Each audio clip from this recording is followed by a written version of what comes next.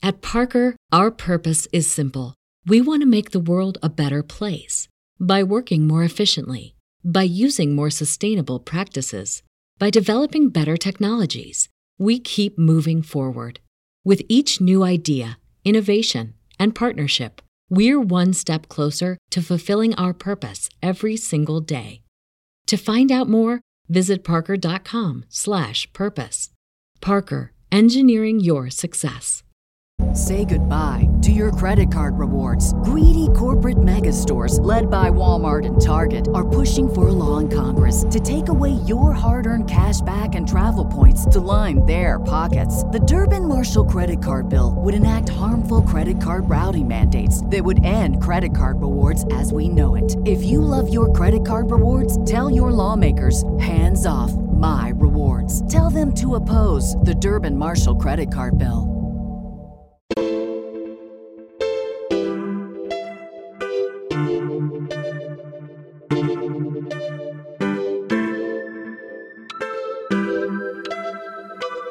Welcome back to Graymalkin Lane, the podcast where queer friends and allies gather to review and discuss the original X-Men comics from the 1960s.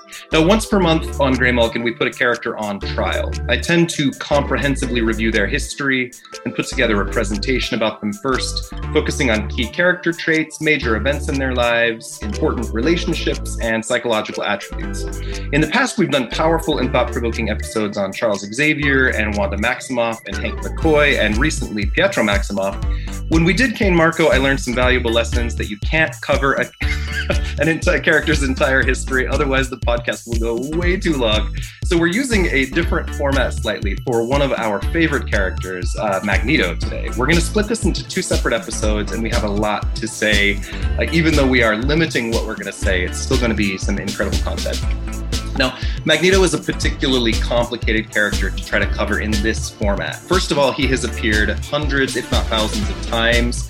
He's been a hero and a villain and an anti-hero.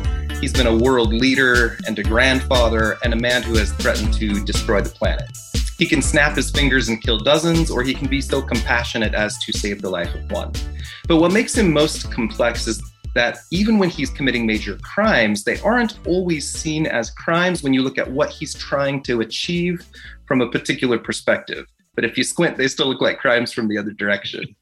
So we're about to break this episode into two parts. In the first, we're going to be talking about Magneto's backstory in depth. We're going to be covering all of the retroactive continuity, the stuff that's supposed to have taken place before his first appearance in X-Men #1. And then in our second episode, we're going to be putting him on trial for all of his pre-Claremont appearances. So everything that happened chronologically before Claremont took over the X-Men. These two episodes are going to be something special. This is maybe the most excited I've been on the podcast so far. And if you listen, you know I'm excited a lot and regularly. But this is something I've been working on for about 3 months, and I'm very, very pumped. Have some tissues ready just in case you might need them. Keep a pen and paper nearby because we're going to cover a lot of content and you're about to learn a whole lot about the Master of Magnetism. Now, first, we have an incredible, intelligent, and good-looking cast assembled here today. I am going to present each of my esteemed guests and let you guys introduce yourselves. As you do so, let us know your gender pronouns, where people might know you from, and then let us hear your favorite Magneto story, if you can pick just one. So let's please begin with one of my favorite people, Noelle Reed. Yeah, I'm Noelle, she, her. I host the X-Men Unraveled podcast and always get to love when I get to join on Graymalkin Lane. Picking a favorite Magneto story is super hard for me because I love Magneto. I think he's done nothing wrong ever. But I think I like when they revealed that he has that past in the Holocaust. He gets this enormous depth to his story that wasn't there. He's not just a quote unquote crazy villain. He's somebody who's had all of these experiences, and it just really adds to who he is and what his actions are. I'm calling bias in the jury already. Yeah, I know. Let's please have one of my favorite novelists, Tristan Palmgren, go next. Hello, true believers. I am Tristan. You might know me from my Aconite Marvel novels. The ones out right now are about Domino and Outlaw, and coming up pretty soon, I have a novel out in May about the new X-Men and another one coming out soon about Squirrel Girl. My pronouns are they, them, and my favorite Magneto story kind of changes from time to time, but right now I think it's going to be one of those many moments in which the character was supposed to die forever at the end of Secret Wars. There is an issue devoted to I believe it's number 21, devoted to summing up his story and essentially making an epilogue out of the big moment of quote unquote a final demise. And then let's have Carrie Harris, another of my very favorite novelists, go next. I'm Carrie Harris. My pronouns are she, her, and I'm also an Aconite novelist. I've done X-Men, Ghost Rider, X-Men again, and coming up is Avengers, which is kind of crazy. My favorite Magneto in general is Dad Nito, when he's being a dad, which he usually doesn't do with his own children, mind you. But that's my favorite one. So I think probably my favorite story is the Marvel Voices Pride issue. Anthony Oliveira has a terrific story with Iceman where Magneto is a father figure. And I love it with the fire of 1,000 suns. Not only have we talked to Anthony about that story on the podcast, but he's going to join us for the trial tomorrow, which I'm so I excited know. about. You'll have to tell him. I will. Let's go over to Justin Wilder, who is one of my very favorite people. Hey everyone, my name is Justin. I am co-host of the Ex-Wife podcast with my wife, Alicia. We talk current comics primarily, but dive in and around the full continuity of X-Men. Big Magneto fan, as you can tell by my t-shirt. He is just, I don't know if I could limit it to just one story. 150, Uncanny X-Men 150 sticks out. His declaration to the United Nations, the leaders of the world. And also just the one that sticks out in my mind, it's the third episode of the animated series. It's kind of a retelling of issue 1, and Magneto saying to the X-Men, it's better to die on your feet than to live on your knees. And I remember being a kid like, wow, this is powerful. This is really intense. And I love it. Amazing. And I am so honored and frankly flummoxed to have the esteemed and talented Hussein Rashid with us. Hi, Hussein. Hello, Chad, and hello, everyone. Thank you for having me here. So my name is Hussein Rashid, he, him, based in New York, Lenape land. And I like Magneto stories that are messy as all hell.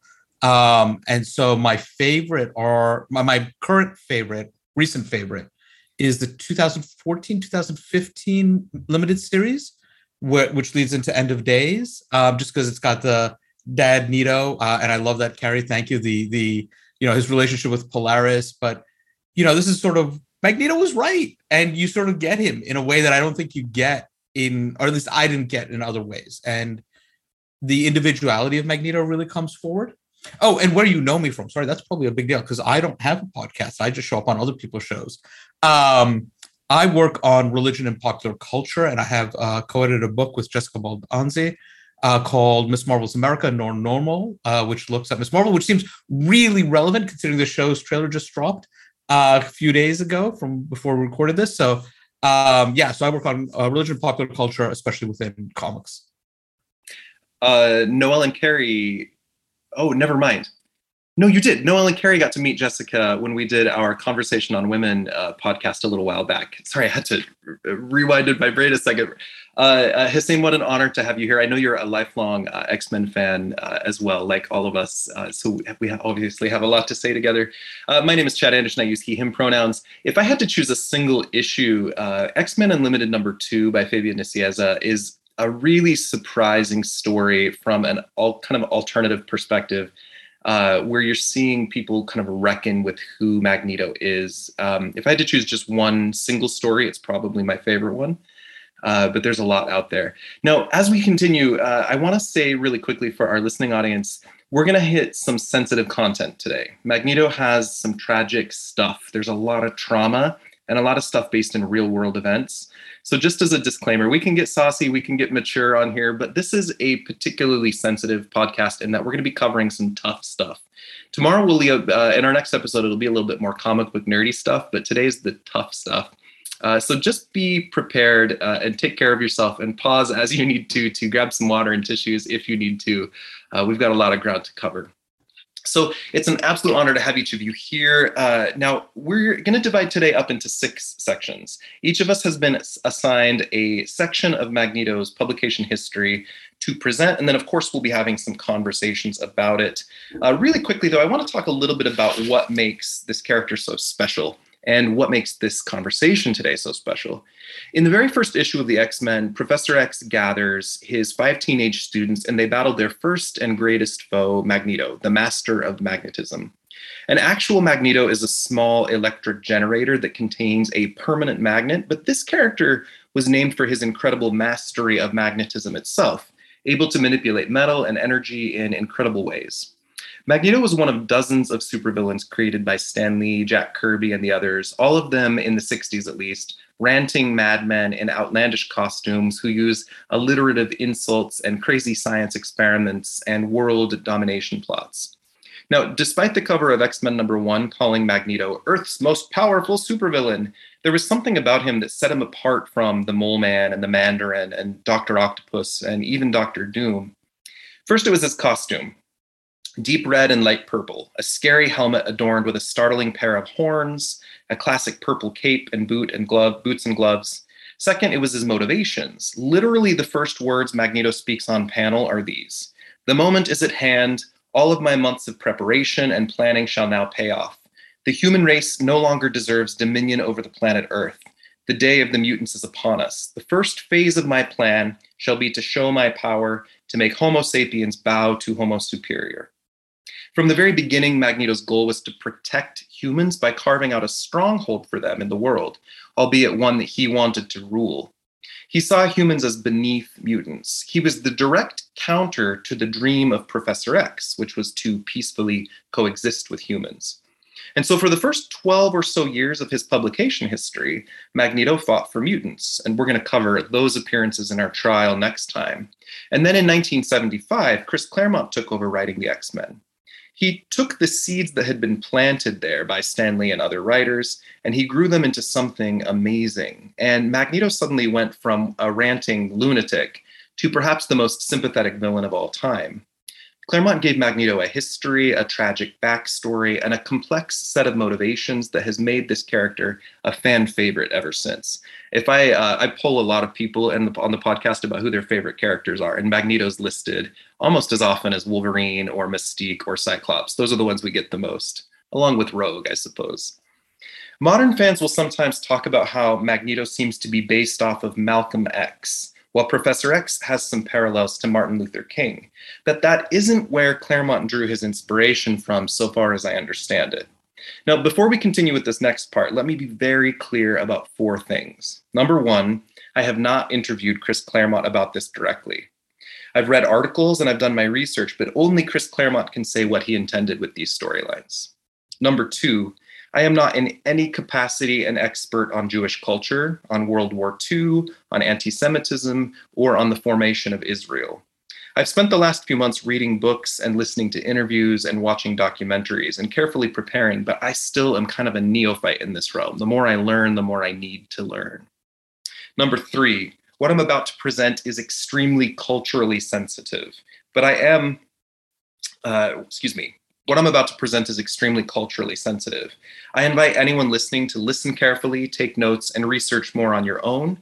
Even my research is, of course, influenced by my views and experiences as a middle-aged, white, gay American male father.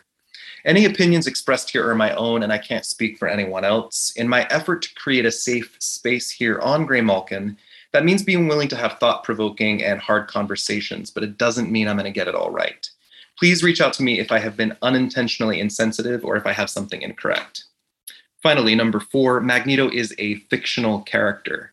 By giving him origins based in real-world events, and by giving him motivations that may be based on real-world individuals, we add complexity to his character, but that's where it ends. Any action he takes as a fictional character in a fictional universe cannot be directly compared to real-world events. Just like the Genoshan genocide in the comics can't be compared to any real-world genocides that have tragically taken place. And the legacy virus in the comics cannot be directly compared to the AIDS epidemic.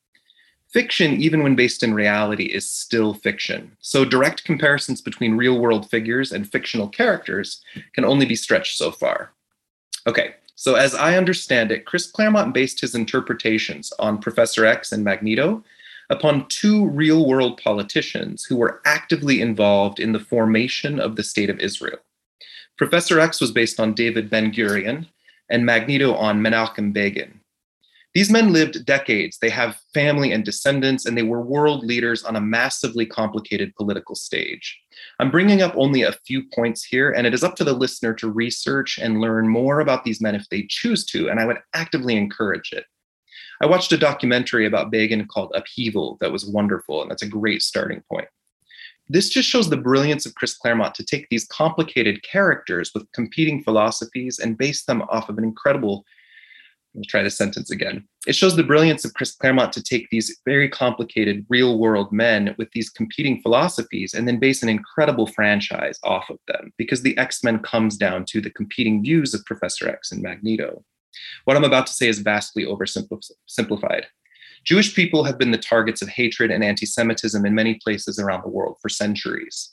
The Holocaust resulting in millions of deaths of the attempt at stamping out an entire culture is the most blatant example, but Jewish people have been attacked, discriminated against, and disenfranchised across most of history, including today. Jewish people are represented in every culture and country around the world, and they are vastly different culturally and generationally from each other even, yet they have the shared experience of this discrimination.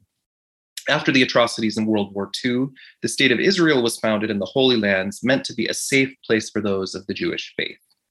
David Ben-Gurion lived from 1886 to 1973, and he's one of the key founders of the State of Israel. He lived most of his life in public service. He's basically the George Washington of Israel, although that's inelegantly phrased.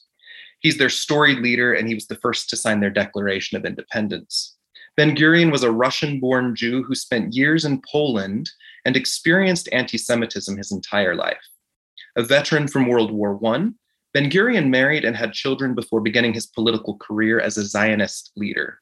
Ben-Gurion was opinionated and focused, yet he did his best to create safety for Jews while building relationships with other countries, perhaps most controversially West Germany at the time, even accepting reparations from the German government, to the vast criticism of many. Ben-Gurion is considered one of the most important men of the 20th century. One of Ben-Gurion's largest political rivals was Menachem Begin, who lived from 1913 to 1992. Another Russian-born Jew who moved to Poland, but a man with a very different life. After marrying his beloved wife Eliza, Begin worked to help hundreds of struggling Jews escape from dangerous situations, and he was arrested, tortured, and imprisoned for this crime. Though his wife survived the next years as the Nazi Party took control and World War II broke out, Begin's parents and brother and many loved ones were killed in the Holocaust. In the following years, Begin allied himself with rebellious forces that stood against the Zionist leadership, which was led by David Ben-Gurion. The British, and especially the Germans, they stood against as well. And Begin was loudly critical of the actions of Ben-Gurion, and he engaged in public demonstrations and open rebellion with his allies while living underground for years. Begin ran for office multiple times, but wasn't elected to public office until the late 1970s. He went on to make a number of very controversial decisions as Israel's leader. Now, both of these men are very complicated and frequently controversial world leaders who had particular sets of ideals and who made alliances and deals along the way to protect their people the best way they saw fit. These men are lauded for their successes and failures both, all of these years later. Just like any other men, they were shaped by their experiences and they changed over time. No man is the same at 25 or 45 or 65. World events and shifting cultures altered their politics over time. Both men made impossible decisions that they thought were the best at the time those decisions were made, and I'd encourage you to learn more about both of them. The understanding and interpretations of these two men as they apply to fictional characters like Professor X and Magneto can only be stretched so far, but in summary, I will simply say this.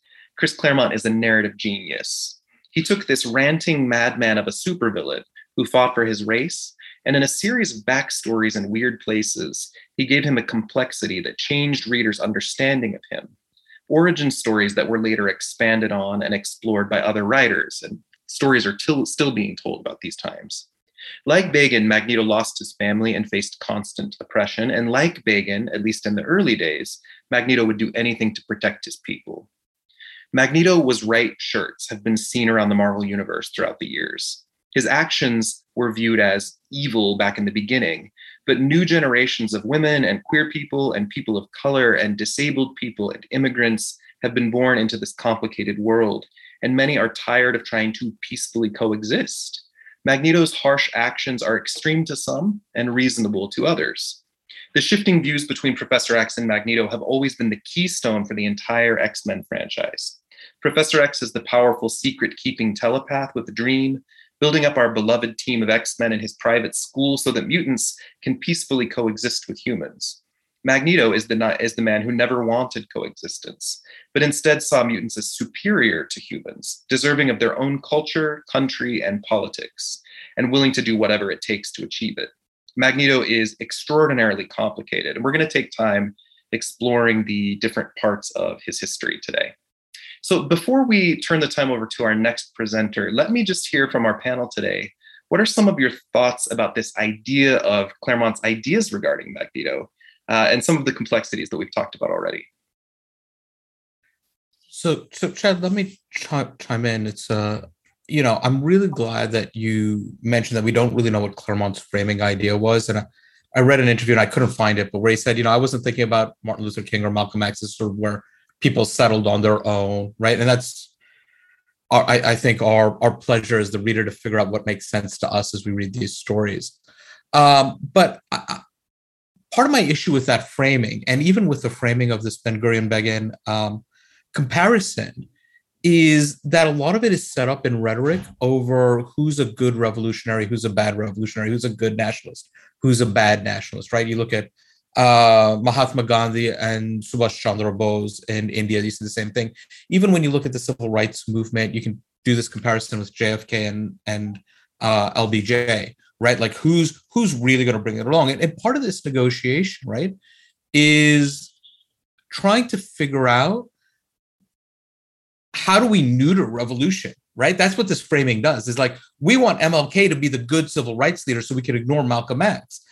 And then by saying he's the good civil rights leader, we can ignore the fact that Martin actually called for upending the state as much as Malcolm did. It's just his mechanisms were different, right? It's the March on Washington speech. Everybody talks about, I have a dream, or, and the line from it, judge people by the content of the character, not the color of their skin, as to avoid any of the other criticisms of capitalism, the industrial military complex, and so on, poverty in this country that King goes after, right? So it's a way in which we can neuter actual revolutionary thought. I think the other thing that comes in related to that is that it doesn't really let us get into what are people like King and X argue against. Who are they arguing against? It's as though they're in asylum. We're not actually dealing with the questions of white supremacy that we're dealing with, right? Who are their oppressors? What is the oppression against which they're struggling? Or when we look at Ben-Gurion and Begin, I think it's an interesting parallel, but why not Arafat? Why isn't it Ben-Gurion and Arafat? Why isn't it the Palestinian struggle, right? Like, Claremont is a very sophisticated worldly writer, but even in his early runs, you see it, right? Like he's building layer upon layer.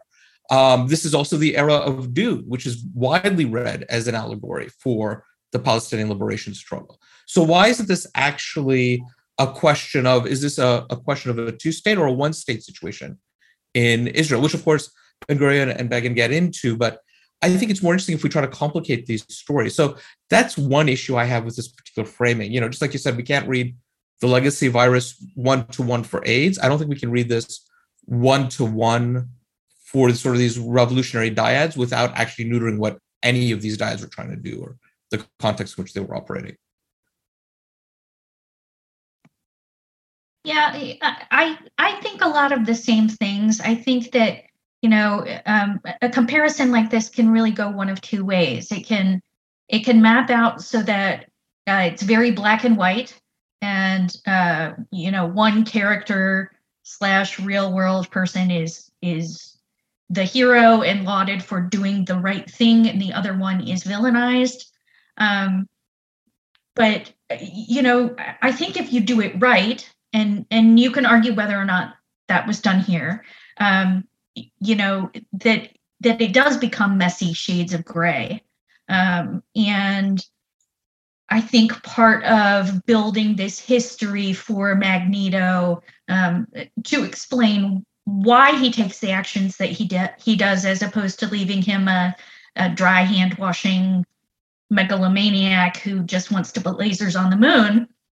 I think it gives context and reality, and I think that's a big part of why people react to him the way that they do. That there are facets of his argument and facets of his history that justify that. So that's where I like these comparisons, but I think they can go awry too. You can also map their stated causes onto history, but mapping their personalities and how they use how they justify themselves to themselves is a little bit different. One of the things I'm sure we're going to get to later on, especially in the trial segment, is how often Magneto can be hateful and cruel and use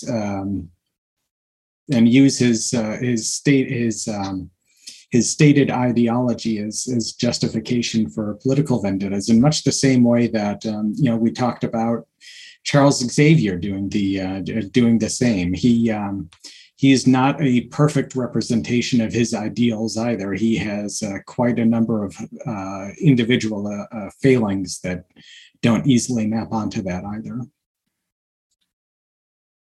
I think all of this adds to the complexity of the difference between the two, right? I don't know that I've ever, I know you're sold Xavier as the hero, but he does some non-heroic things, and you're sold Magneto as the villain, but he does some things that you can really identify with, maybe chooses some means that you wouldn't have chosen.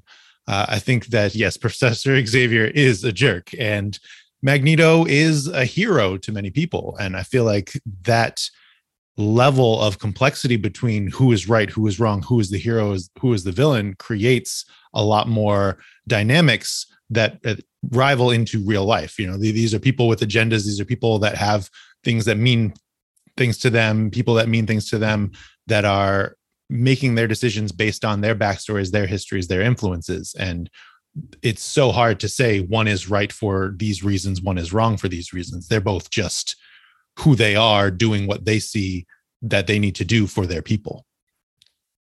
I think one of the reasons... Oh, no, go ahead. I'm sorry. I'm sorry, I didn't mean to jump. I was just thinking that it kind of, looking into Magneto and his justifications for why he did something and Professor X did something else, and they both thought they were on the absolute right path. I feel like there's so many different parallels. I think the Menachem Begin is a good place to start. But there's so many parallels to any group that's facing oppression and how hard it is to overcome oppression. Because is violence the right answer when you've tried every peaceful option? And so I feel like that's part of why Magneto's become like this important character to a lot of people, because he's one option and he's fighting for the oppressed, and he's willing to make sacrifices and do what he feels needs to be done. And it's easier to see that fictionalized in a character who you can understand their justifications than when you take it and place it in a real person in real life with real world situations and how messy that gets. Because the whole Ben-Gurion, Begin, that whole era is just filled with so many messy things. You can't sort one piece out without going down a million other roads where something is wrong and something's right. And so it's nice to have that fictional character that you can look at who is fighting for what they believe in, but there's no real world parallel to them. I think one of the most fascinating things about what Claremont did in the 60s, it was so easy to be sold the hero as Xavier and the villain as Magneto, right? But when you add this backstory to Magneto, it changes his motivations because they start to both in different capacities represent the oppressed voices of people who have been oppressed. And that lands to all of us in some capacity. I also want to point out we live in a very complicated world. We're analyzing 1960s and 1980s content from a 2022 perspective, right? That's always going to make things complex. But we have a world full of people who are fighting for rights and recognition, rights for healthcare, rights to marry, rights to vote. We can take people fighting for their space and their voice and look at how they can see these competing philosophies as justified or not justified. But there's a different level when you have someone fighting to exist, right? When we have groups who have been owned or slaughtered or killed for who they are, that's a different thing than just fighting for political rights. And we don't have to give a lot of weight to that, but both of these things matter in the context of what we're going to focus on today, which is the slightly less heavy topic of mutants fighting for existence.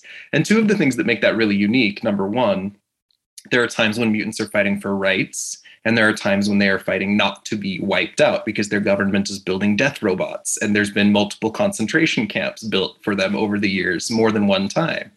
Between Neverland and the stuff that happened on decimated Genosha with the Red Skull during the Red Onslaught era. I mean, we've seen a lot of different things, plus the Genoshan massacre itself.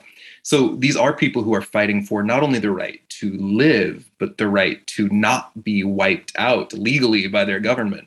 But there's the added complexity of, and we could take this into a longer conversation if we chose, mutants have superpowers. These are people who could sneeze and blow you up. So it starts to give a different voice to the oppressors in some ways, of people who are like, I don't want to die because you exist, which is not the same thing as when you are an oppressed people in real life, because we don't have superpowers. So some kind of interesting thoughts there. Any more thoughts before we continue? Chad, I think that's a really good setup, this idea of superpowers that you just mentioned. For me, it resonates. No, we don't have superpowers in real life.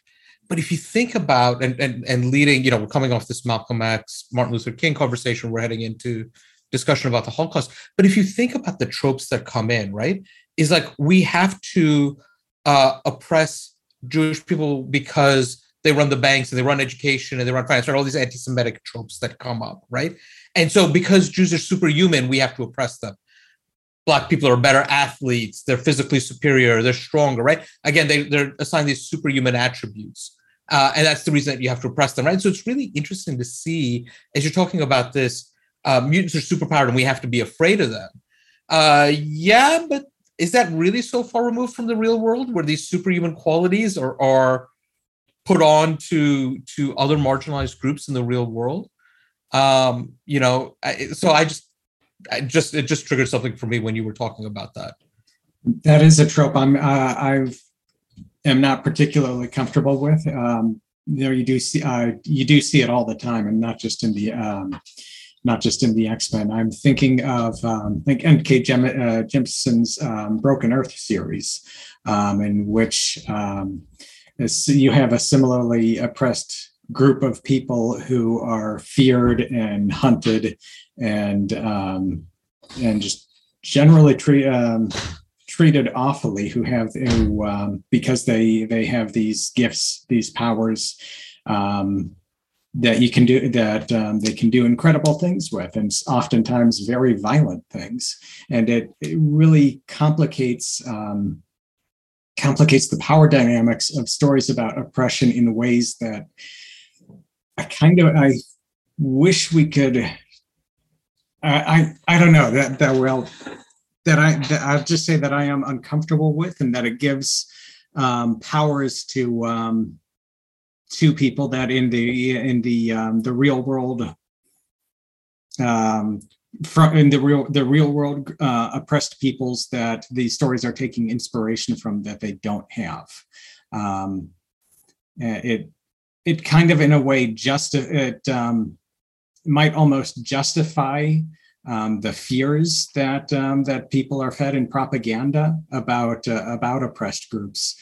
We also see this storyline play out in different areas of Marvel, but less successfully. You've got the Blue Kree versus the Pink Kree, or you've got the Inhuman Society with the race of alpha primitives that they keep. Or even in the X-Men, you see mutants who are quote unquote passing, given more screen time often than those who are quote unquote not passing, who are expected to kind of hide in plain sight. There's a lot of interesting parallels.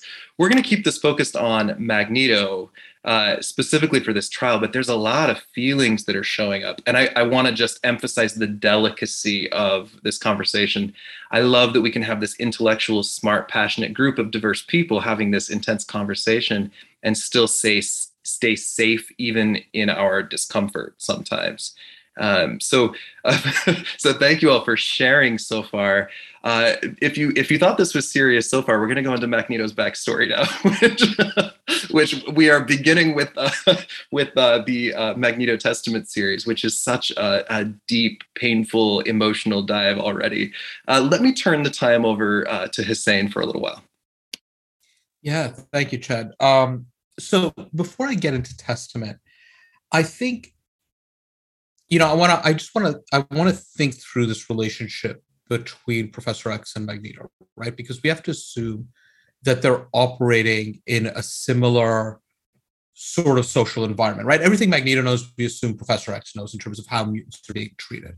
And so I think that there's a lot that gets pinned on Magneto's backstory, but I think there's also a deeper philosophical question. And I think that gets resolved, or not resolved, but we see coming to maturity in the Krakoan era, in the modern era, the contemporary era, where you see, the current incarnation of Professor X and Magneto really being much closer than they ever have been before.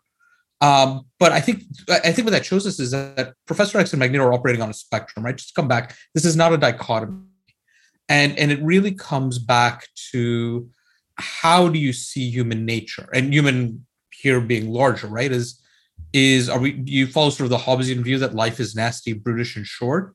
Or do you believe that people are inherently good, and if we come together in a social context, you can create a better good, right? You can't let that good quality of humanity come forward.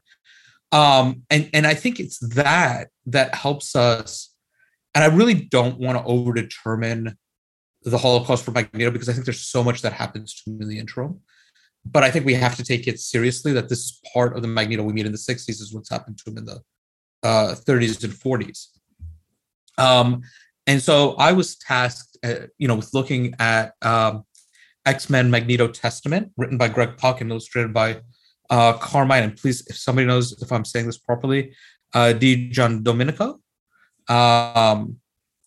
Where they take 5 issues in a limited run series to look at Max Eisenhardt, who grows up to be Magneto, and his time in Germany and then in Poland and then in Auschwitz, and his time as a Sonderkommando. And I'll talk a little bit about what a Sonderkommando means in a moment, for those who may be unfamiliar. But we start the story meeting Max's family, his father Jacob, his sister Ruthie, his uncle Eric. I could not for the life of me find the name of his mother, but for some reason I have Marta in the back of my head.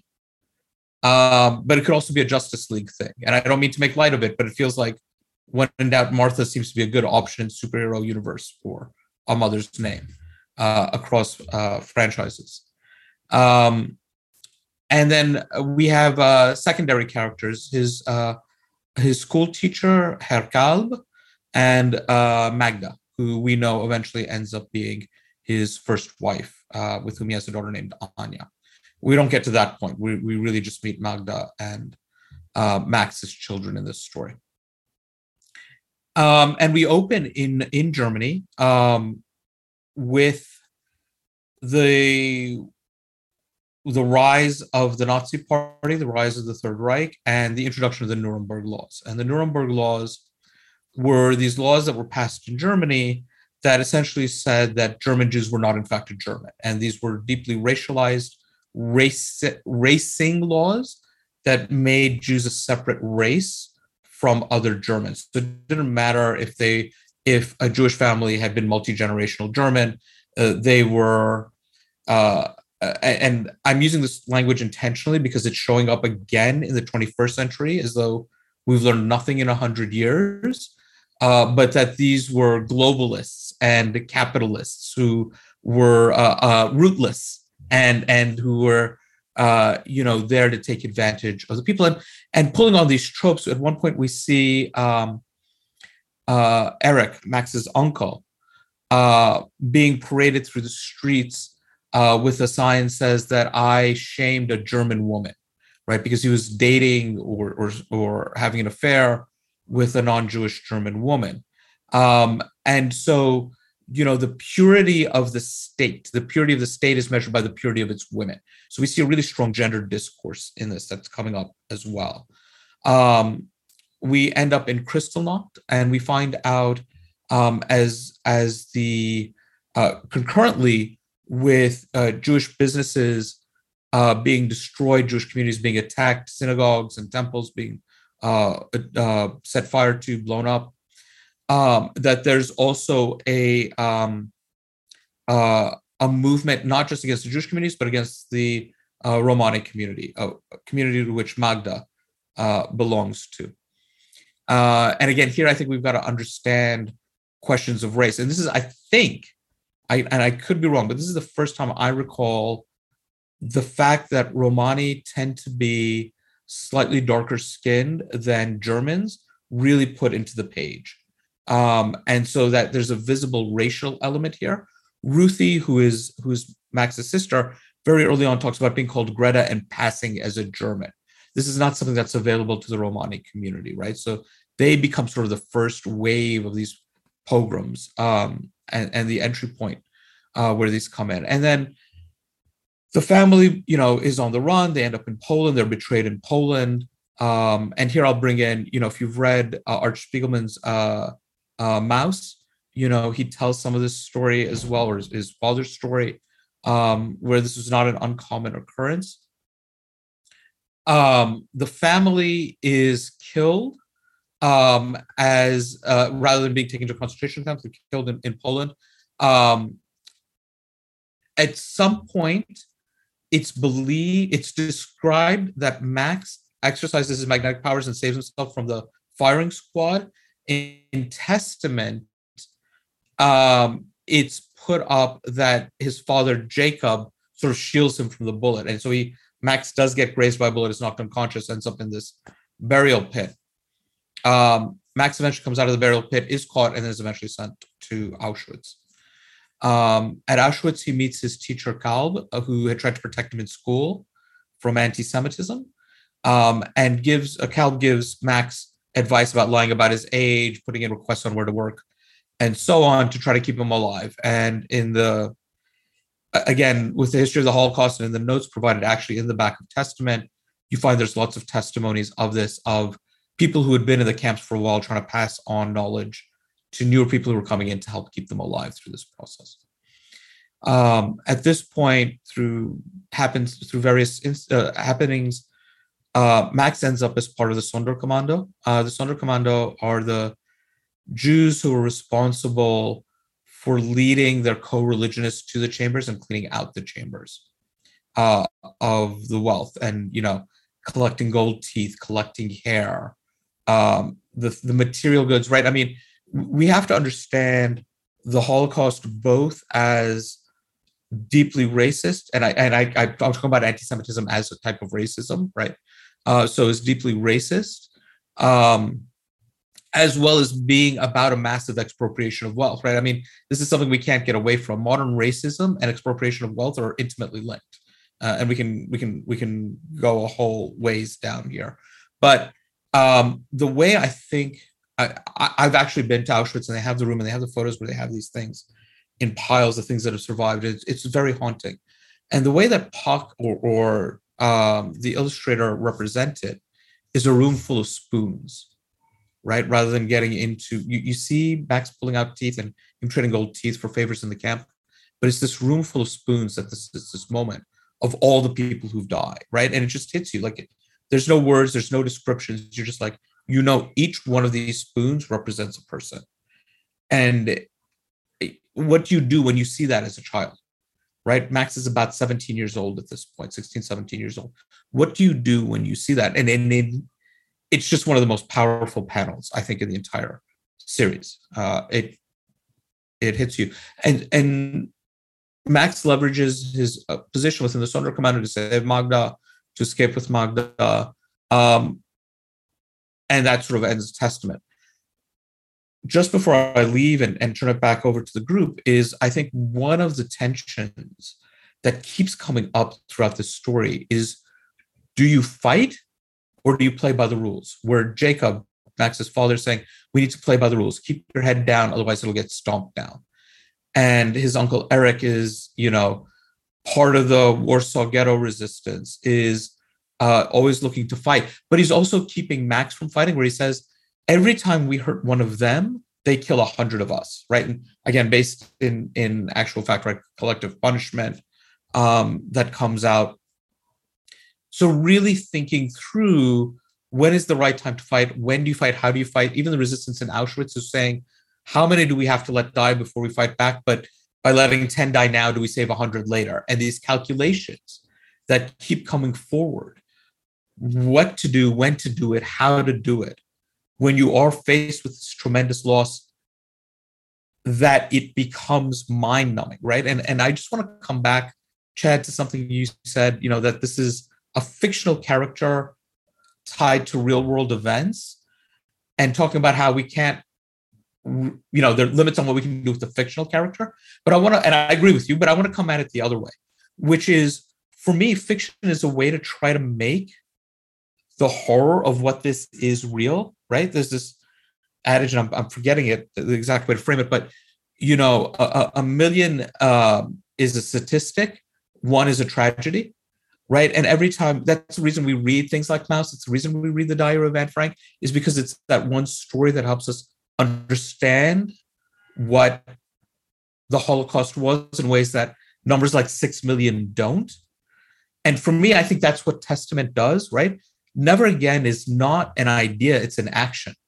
And it's not an action that has to happen, right? At the moment we see it. We can talk about the Uyghurs right now. We can talk about the Rohingya and talk about genocides that are happening in front of our eyes, to which we're doing nothing, right? Because we're looking for that moment when it's right to intervene, rather than saying Never Again is a moment that's happening every time. In Muslim traditions, we talk about every day is Ashura, every land is Karbala. This is an important massacre in Muslim memory. And it's like, if you remember that every day this massacre is happening, then every day you're called to do the right thing. And for me, that's what something like Testament does, is take the people who aren't necessarily going to read Maus, or who aren't necessarily going to read Anne Frank, but who are going to read the X-Men, and ground you into that reality to make Never Again a meaningful action every day. So that, to me, is the power of fiction into the real world. Magneto just happens to be the vehicle. So I'll turn it back over to the group. Beautiful, beautiful summary. Magneto's mom is named Edie, Edie. It's a brief aside in the third issue. So just to note, two things I'll say in comment, Hussein, a beautiful summary. Number one, there seems to be an element of helplessness on Magneto's part until he later discovers that he has the power to fight back, right? And the second piece of that, there seems to be an element, at least in my interpretation of the reading of that series, in which he is really struggling to find hope for a period of time, but Magda is his hope. Saving this one woman becomes his kind of sole purpose, or his reason for surviving, because he's lost everything else. It's a really tragic, haunting read. Rereading it every time is so deeply painful for me. Yeah, Chad, I think you're right. Magda is his hope, and I should have mentioned that because at one point it does seem like he's suicidal until he sees Magda across a chain fence, and that becomes his focus. And it's even commented on explicitly in the comic that he's found a reason to live now. I think I disagree a little bit. I'm not sure Max, and I'm careful not to call him Magneto, because I don't think he's Magneto at this point. He's Max Eisenhardt. He's a teenage boy. And I think it's really important to understand that as part of Magneto's backstory, is that before he's Eric, he's Max. And Max who sees all these things. And I don't think he's helpless, right? I think one of the things that Testament shows us is the ways in which he is trying to exercise power, but he's trying to exercise power smartly, right? And he's learning from his father, he's learning from his uncle, he's learning from the resistance in the ghettos and in the camps. But he's also keeping Magda alive, right? And talking about his hope. Just like how his teacher kept him alive and was able to use whatever means he could, Max is doing the same thing, right? Every time he's pulling teeth out from the victims of the chambers, he's saving some to pay off the guards to make sure Magda is alive, right? And that's an exercise in power, and it's gruesome and it's grotesque, but it's the power he has and it's the power he's exercising.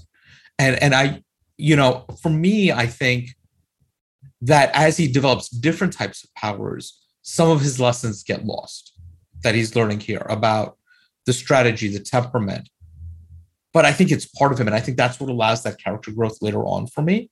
That, again, totally retconning back into Testament. But I think that what's happening in Testament is laying the groundwork for what Magneto happens for Magneto later on.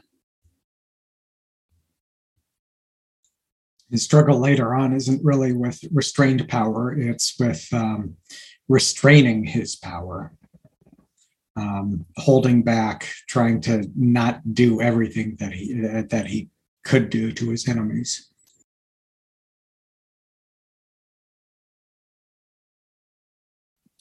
Any other thoughts from the panel before we continue? Noelle? Yeah, just not gonna lie, I wasn't in the right headspace to reread Testament before today. Read through my notes because I've been through it before. But I was just really struck. I mean, it's a Marvel comic book, and they really didn't shy away from showing the realities and the horrors. And I think it's so important to who Magneto is, because he's seen the dehumanization, and he's lost his family, and he's seeing this every day, and he's forced to participate in it in order to survive when he's a Sonderkommando.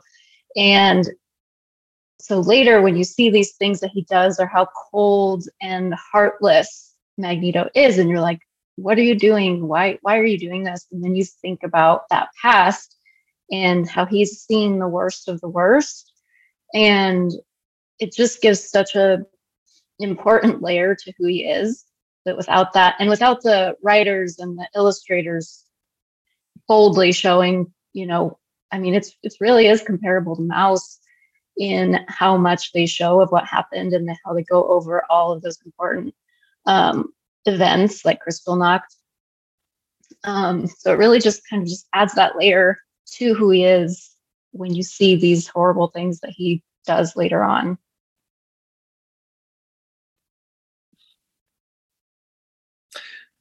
I want to note, for the sake of comprehensiveness, we do see Magneto's time in the concentration camps briefly reflected on in other titles. In Excalibur Volume 3, Number 7, he looks back and sees a butcher who would experiment on men in the concentration camp, men and women. And we know off-panel that it's Mr. Sinister, but Magneto doesn't necessarily know that.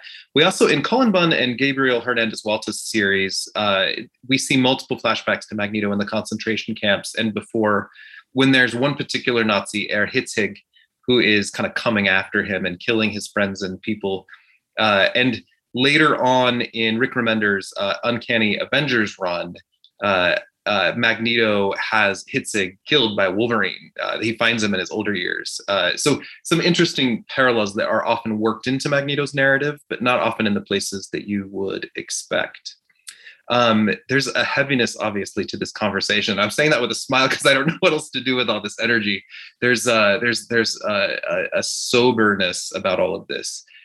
Trauma shapes people, speaking as a therapist. And it's an interesting, we'll draw upon the comparison in a minute, but both Professor X and Magneto are orphans, but they've come from such different places in life, and the losses that they suffer, you can't even really compare them one to the other because they're just so astronomically different.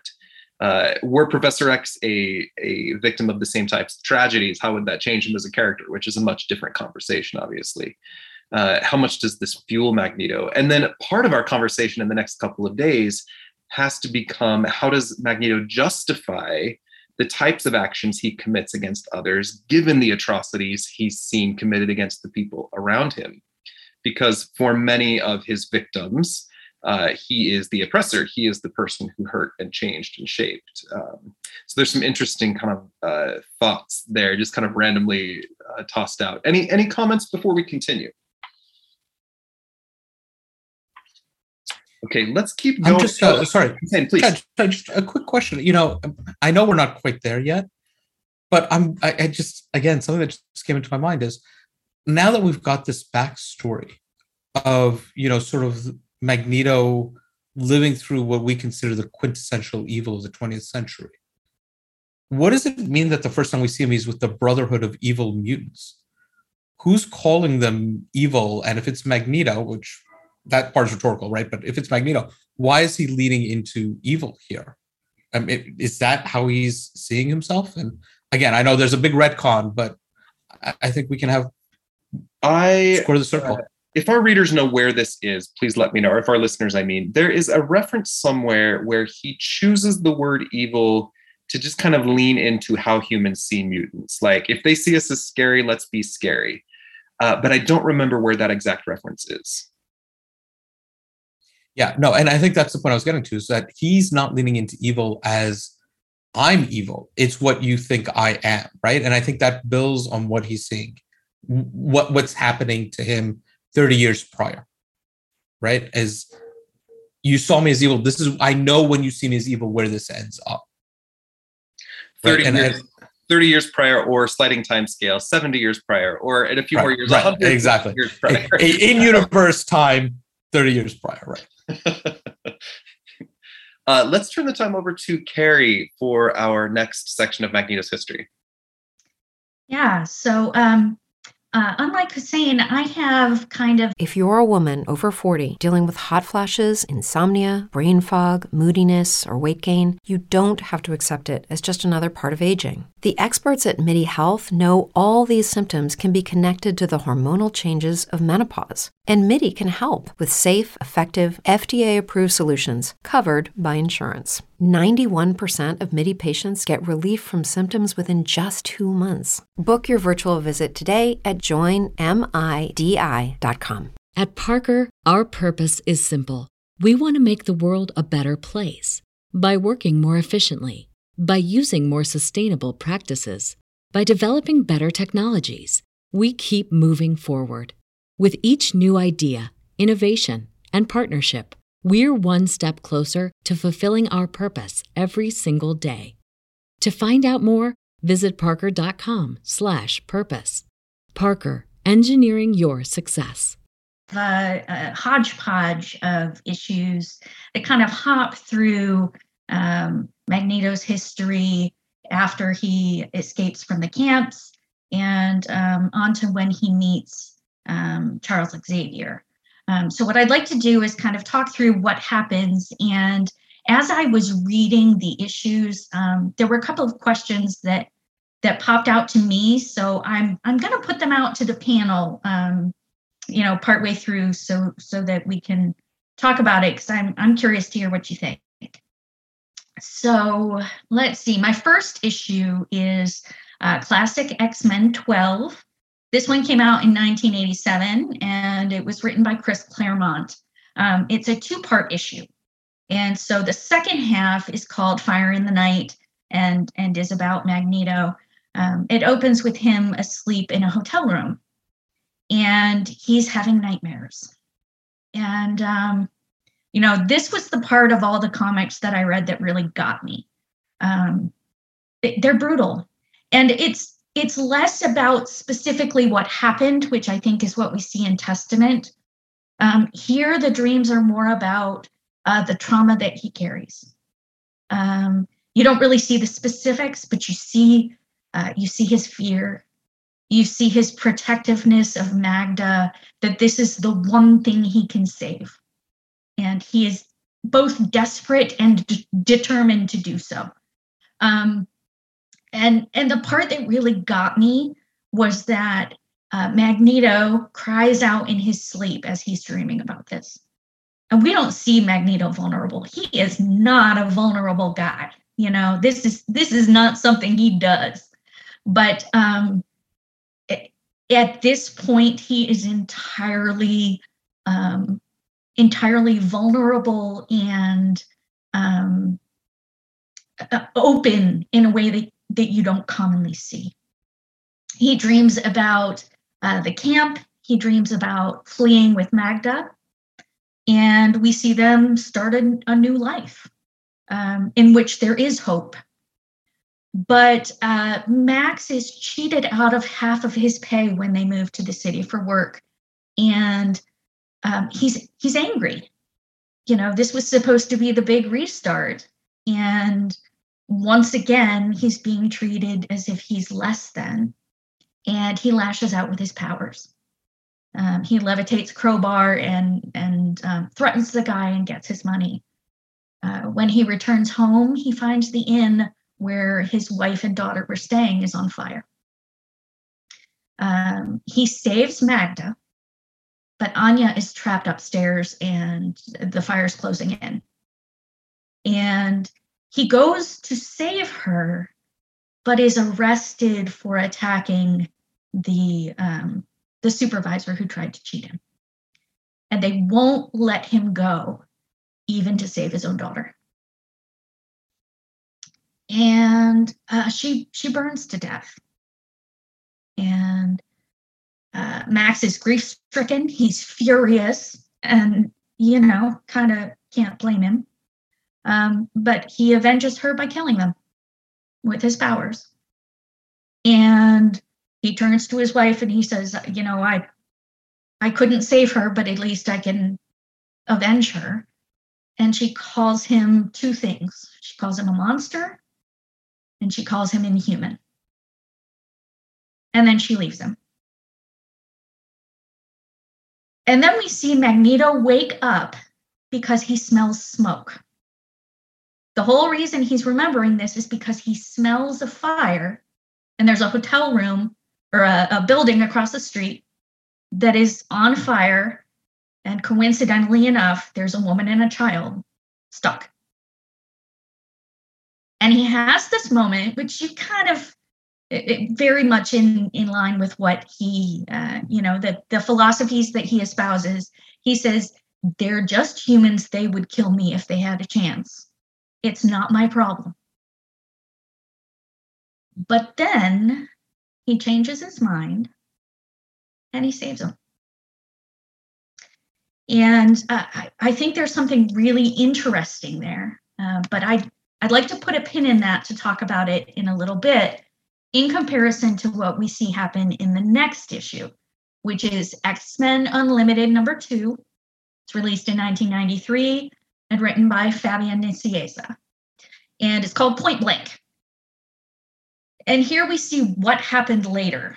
Magneto's attacking a pair of East German soldiers because they knocked down Magda's gravestone. And we don't see what happened to Magda, but we hear what Magneto knows. And he says, she always did say I would bring violence to her. When I learned that this was the last place she may have known hope, there we have hope again, where our twin children were born, I built a monument to her. And he confronts the soldiers, and then everything shifts. And we see Dr. Gabrielle Haller giving a presentation about Magneto. They talk about a lot of background here that is presumed. They presume his name is Eric Magnus Lenscher.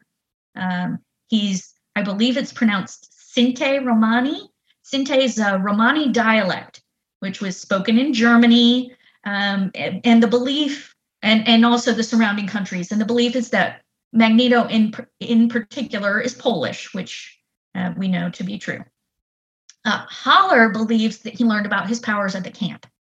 And there's some kind of contradictory material here where, he used his powers at the camp, but then he uses them again later with Magda and is surprised by it. So it's kind of unclear exactly when it happened or when he realized that's what was happening, which might be two different things. But she goes on to say that after Magda left him, Magneto went to Israel. And what she says is, to save his own soul, he chose to work with survivors of the camp and in turn help them to regain theirs. And then we hopscotch around a bunch about Magneto in the modern day, which is kind of outside the scope of our conversation here, but it's a really spectacular issue if you're interested in the character, and I can't recommend it more highly. But so here's my question for the panel. We've got two memories with extremely different results. The first time Magneto has this traumatic, awful dream, wakes up and saves someone who he firmly believes would not do the same for him. And his experience says they're not going to care. Then the loss of Magda leads him to kill one of the soldiers for knocking over her gravestone. And he essentially says, this is eye for an eye. He says, so now you know the pain of loss as sharply as do I. Not much difference between human pain and mutant pain, is there? And so one of the things that I was thinking about as I was reading these is how to rationalize those two things and what those contradictions say about Magneto as a person. And I wondered if any of you had these contradictory things in your issues, or if it makes sense to you, or if it feels like it's two different people.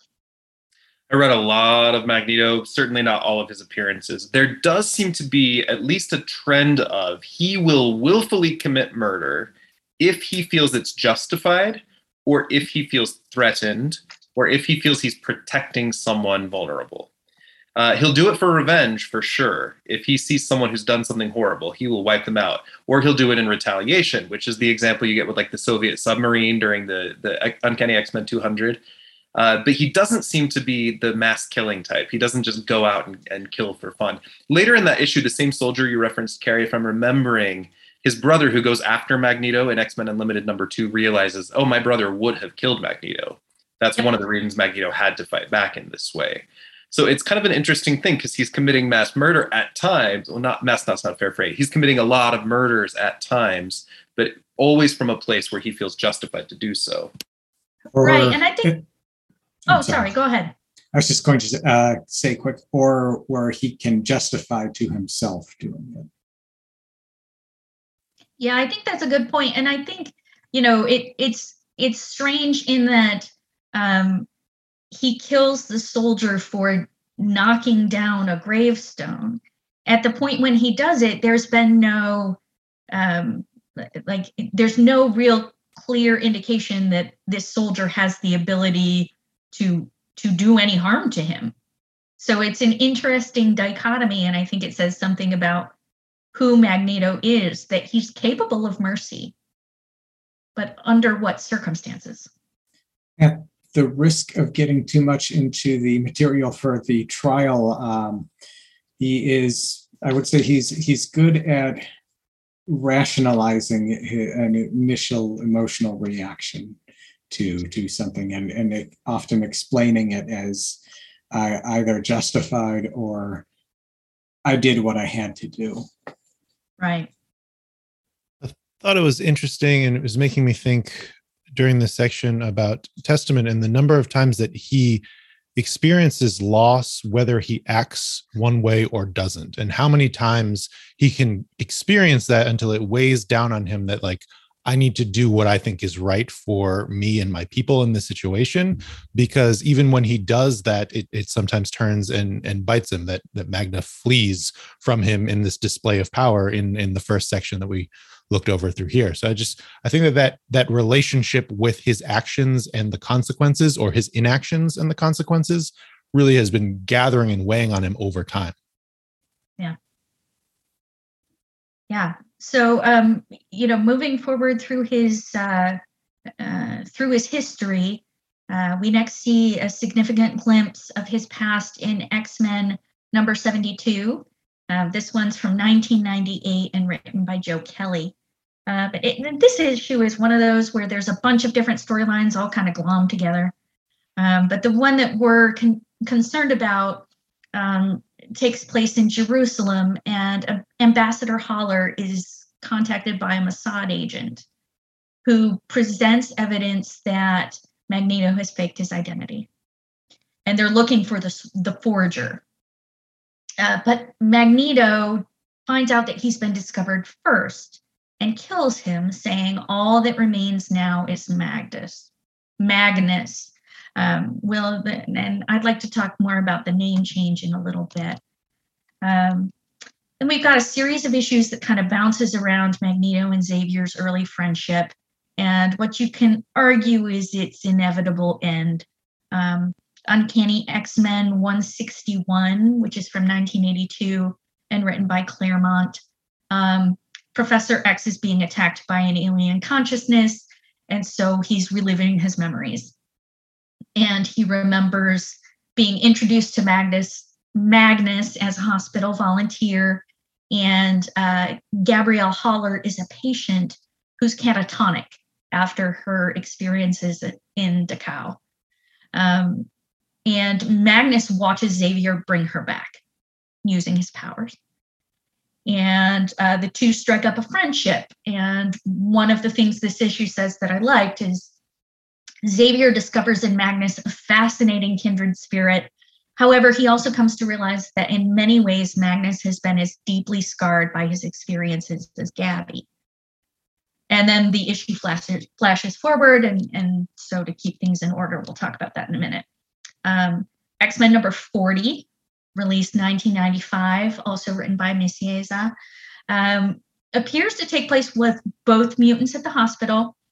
And Xavier's asking Magneto some questions about how he does what he does. He's built this wheelchair that should be impossible.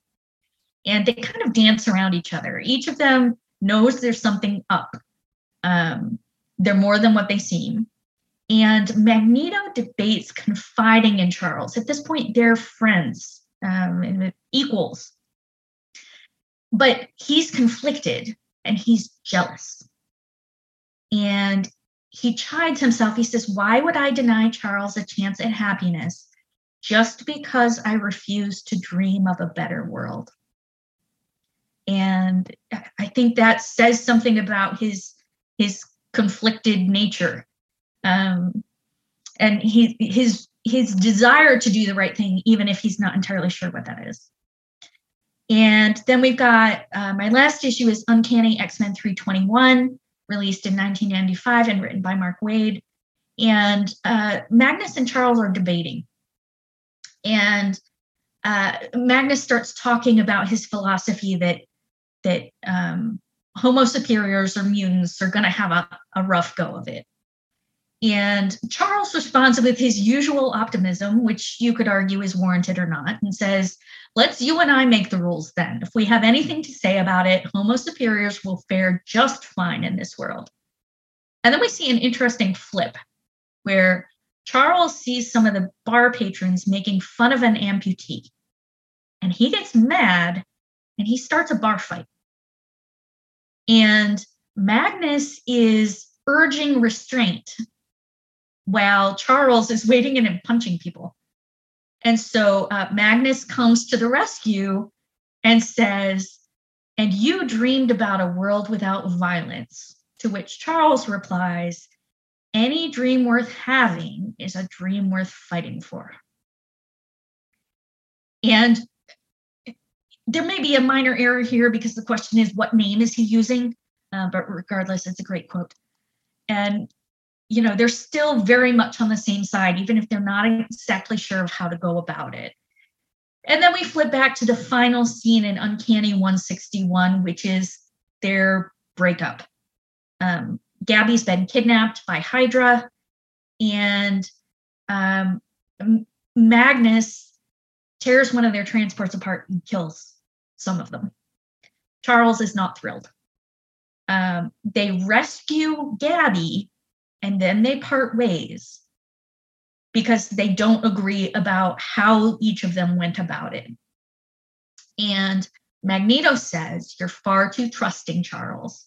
You have faith in the essential goodness of man, and in time, you'll learn what I've learned, that even those you love will turn from you in horror when they discover what you truly are.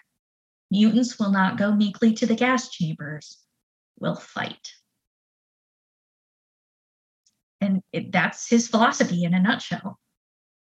And, I've got to be honest, these were tough issues to read. It's just one loss after another. And I think it's almost impossible not to empathize with him a little after seeing what he's been through, and seeing him struggle with who he is, seeing him chide himself. He gives himself a hard time for the fact that his trauma has gotten to him. And one of the things that I think is important about this section is that this is where he changes his name. Not just that he goes by Magneto, but he changes his mortal name as well. And there are repeated references to the idea that knowing his true name is the key to stopping him. Gabrielle Haller says it. Magneto says it. Magneto's willing to kill to hide it. So, but he also says he changed his name because the authorities were following him. And he was willing to deny who he was and everything that his family died for in order to keep looking for Magda. And so I was left, after reading all of these issues, trying to decide what I think Magnus is trying to hide from when he changes his name. Is it from the authorities? Is it from his past? Or himself? I was curious to know what you think. Let me turn it to the panel first. I Carrie, not specifically to the question of what he's trying to hide from, but when you were talking about everything that he's lost, I was thinking about Colossus, Piotr Rasputin, and there's this period in the late 80s, early 90s where he just is like, it's 2 years of dump on Colossus, right? Like he loses his parents, he loses his sister, Kitty breaks up with him like 4 times. It's terrible. Like I mean, I'm joking about it, but I feel like Magneto's happy I need to joke about Colossus for a second. That, and at the end of that arc, Colossus leaves the Xavier School and joins Magneto. And I think at that time they were called the Acolytes, were his group. Magneto's group. And you think, well, this is 2 years of Colossus living through this, as opposed to, however many decades Max, Eric, Magnus, Magneto has been living through this. And just when you're putting that in context, it just helped me understand, again, add a little bit more depth to Magneto's character. Because you can sympathize with Colossus's loss because you're seeing it unfold in real time. With Magneto, we're always looking back and finding out about it. I think we have a long history of real life people who have suffered extraordinary trauma, who leave that trauma behind and change their name and have a fresh start, right? Also, he committed criminal acts. He killed people when Anya died and Magda ran. He also likely killed some people during the war or during his escape. So there's this kind of chance at a fresh start. And at least at that point, we see him kind of trying to help by giving back and living quietly. Until there's that key moment when he flies off with the Nazi gold that he liberates from Baron Strucker, crushes Strucker's hand and says, fuck this, I'm gonna change. And then everything's different after that. It's that key moment. When the Nazi comes back, kidnaps Gabrielle, who's the war victim, and then he fights back and makes that change. His name is Eric, which they later reveal is his uncle's name, and his uncle's the one who wanted to fight back. It's kind of an interesting comparison in a lot of different ways. Yeah, I always feel like his name changes are like they're all stepping stones to becoming Magneto.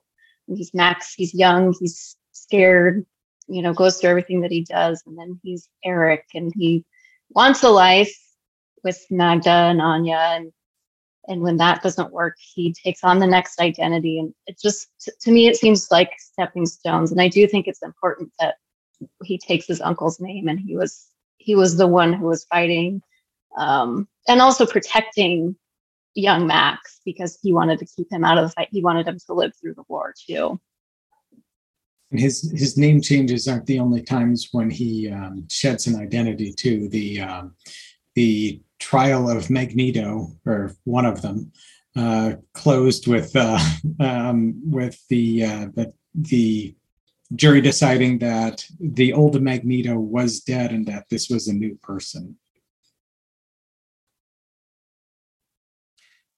I think, Carrie, one of the things that your retelling of the stories also highlights is, and you asked this question a little bit earlier about how he deals with innocence, and I think it's a question of proportionality, disproportionality, right? I think about that moment in Testament where Max's uncle Eric says to him, every time we hurt one of them, they hurt 100 of us, right? And it feels like, okay, post-war, Max is just trying to get his fair wages, and he's just fighting with his supervisor to get that money, and it results in the death of his daughter, right? So he's learning this disproportionality, right? It's like, you've got to kill them for that side. And I think you said eye for an eye, but that's not quite it, right? Because that East German soldier just knocked over Magda's tombstone grave marker.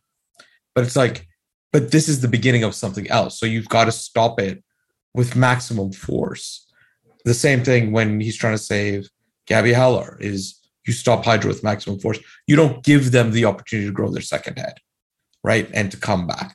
It's, you make sure that you are the 800-pound gorilla in the room and don't give anybody the opportunity to attack you back disproportionately. And I feel like that's also weighing on his mind. Is like, do you let 10 people die to save 100?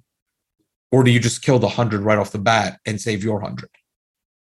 And I think that's always a calculus he's managing.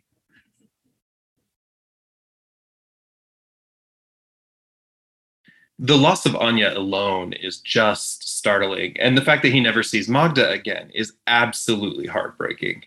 I want to note really quickly, and this is where we can get it a little lighter. Magda, for years, we believe she ran off to Mount Wundagore and gave birth to the twins. But that's been retconned that Scarlet Witch and Pietro are not his twins. So what happened to her and what happened to those twins? And is Bova the Cow Woman the only person who knows? I feel like we have a major story here. There's a beautiful and really heartbreaking scene during Cullen Bunn's Magneto series in which the Red Skull gets Xavier's telepathic brain, and he taunts Magneto with visions of Anya dying and gives him kind of an alternate look of what if Anya had jumped from the fire? She would have died anyway. There's this really awful interchange. I'll talk more about Magneto and Red Skull another time. That's a bizarre combination.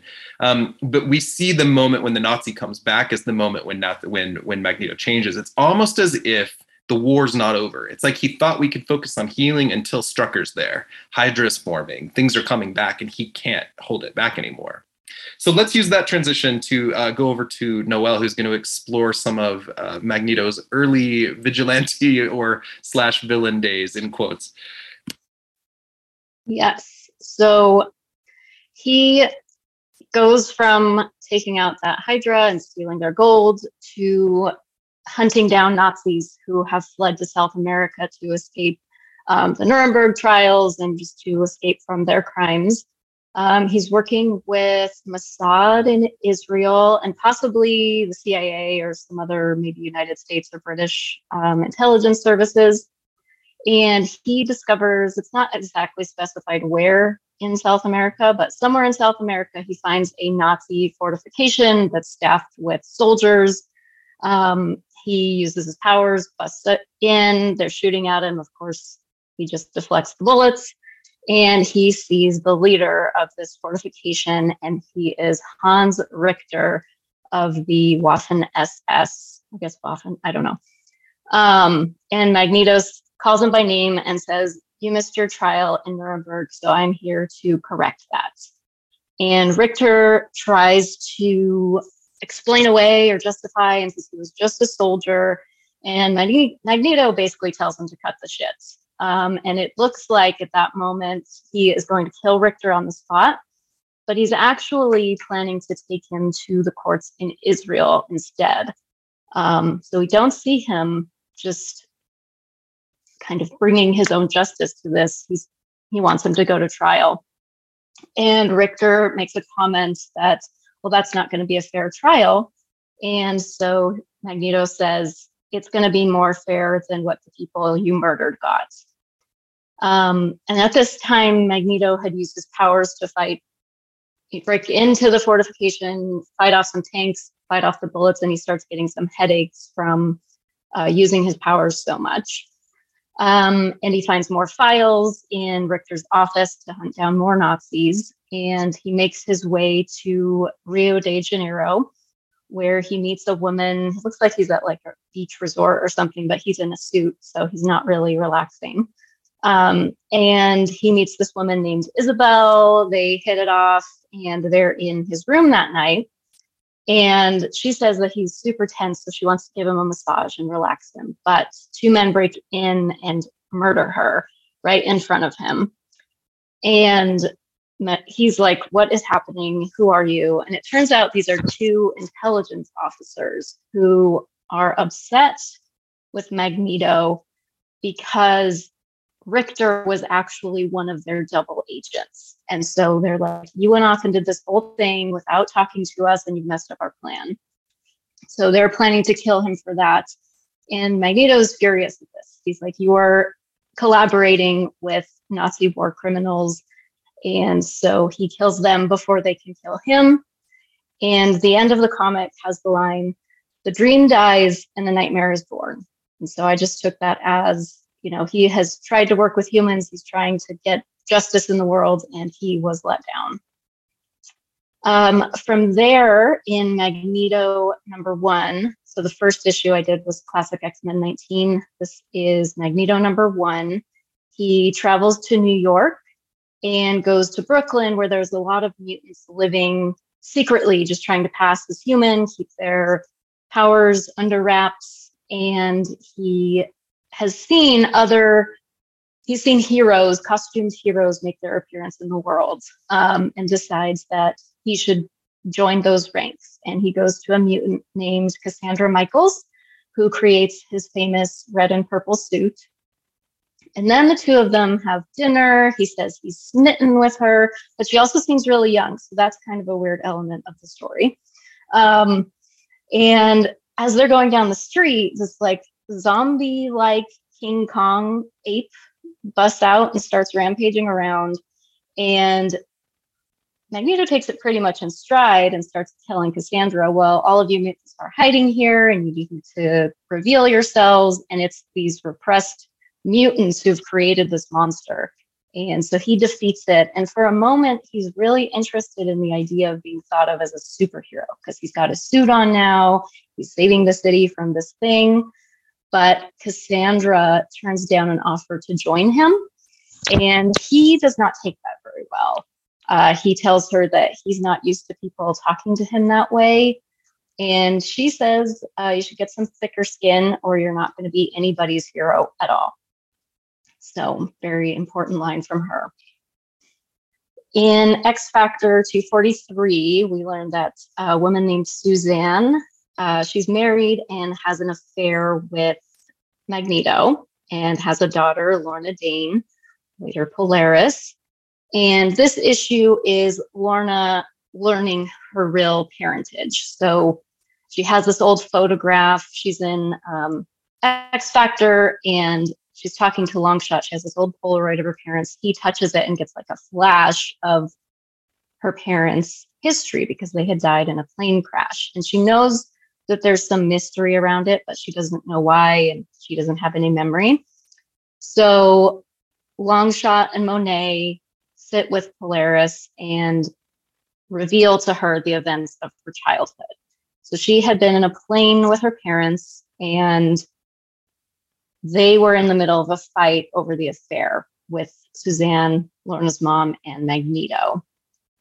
And Lorna is upset. She doesn't want them to be fighting, so she tries to interrupt them. She basically just gets yelled at, and green light starts emanating from her, and the plane is torn apart. She survives, but both of her parents are killed in the plane crash. And Magneto finds her because it's explained that he felt the electromagnetic energy from her powers emerging and came to kind of rescue her, but he doesn't take her in. He has Mastermind wipe her memory, and he says, you're not ready for your powers and you need a normal life. So she doesn't get to learn about her powers. She doesn't really deal with the trauma of her parents' death. and she doesn't know who her real father is.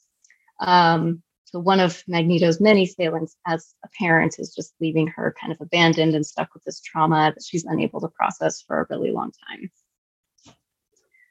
And in Generation X number 10, this one's kind of it's kind of an oddball story, but Sean Cassidy Banshee is working for Interpol, and he is trying to track down this serial killer in Europe. So all these women have been showing up murdered, and he's convinced they're connected. Nobody else believes him. They think he's crazy. It turns out it's Arkady Rosevich, Omega Red, who's on a killing spree.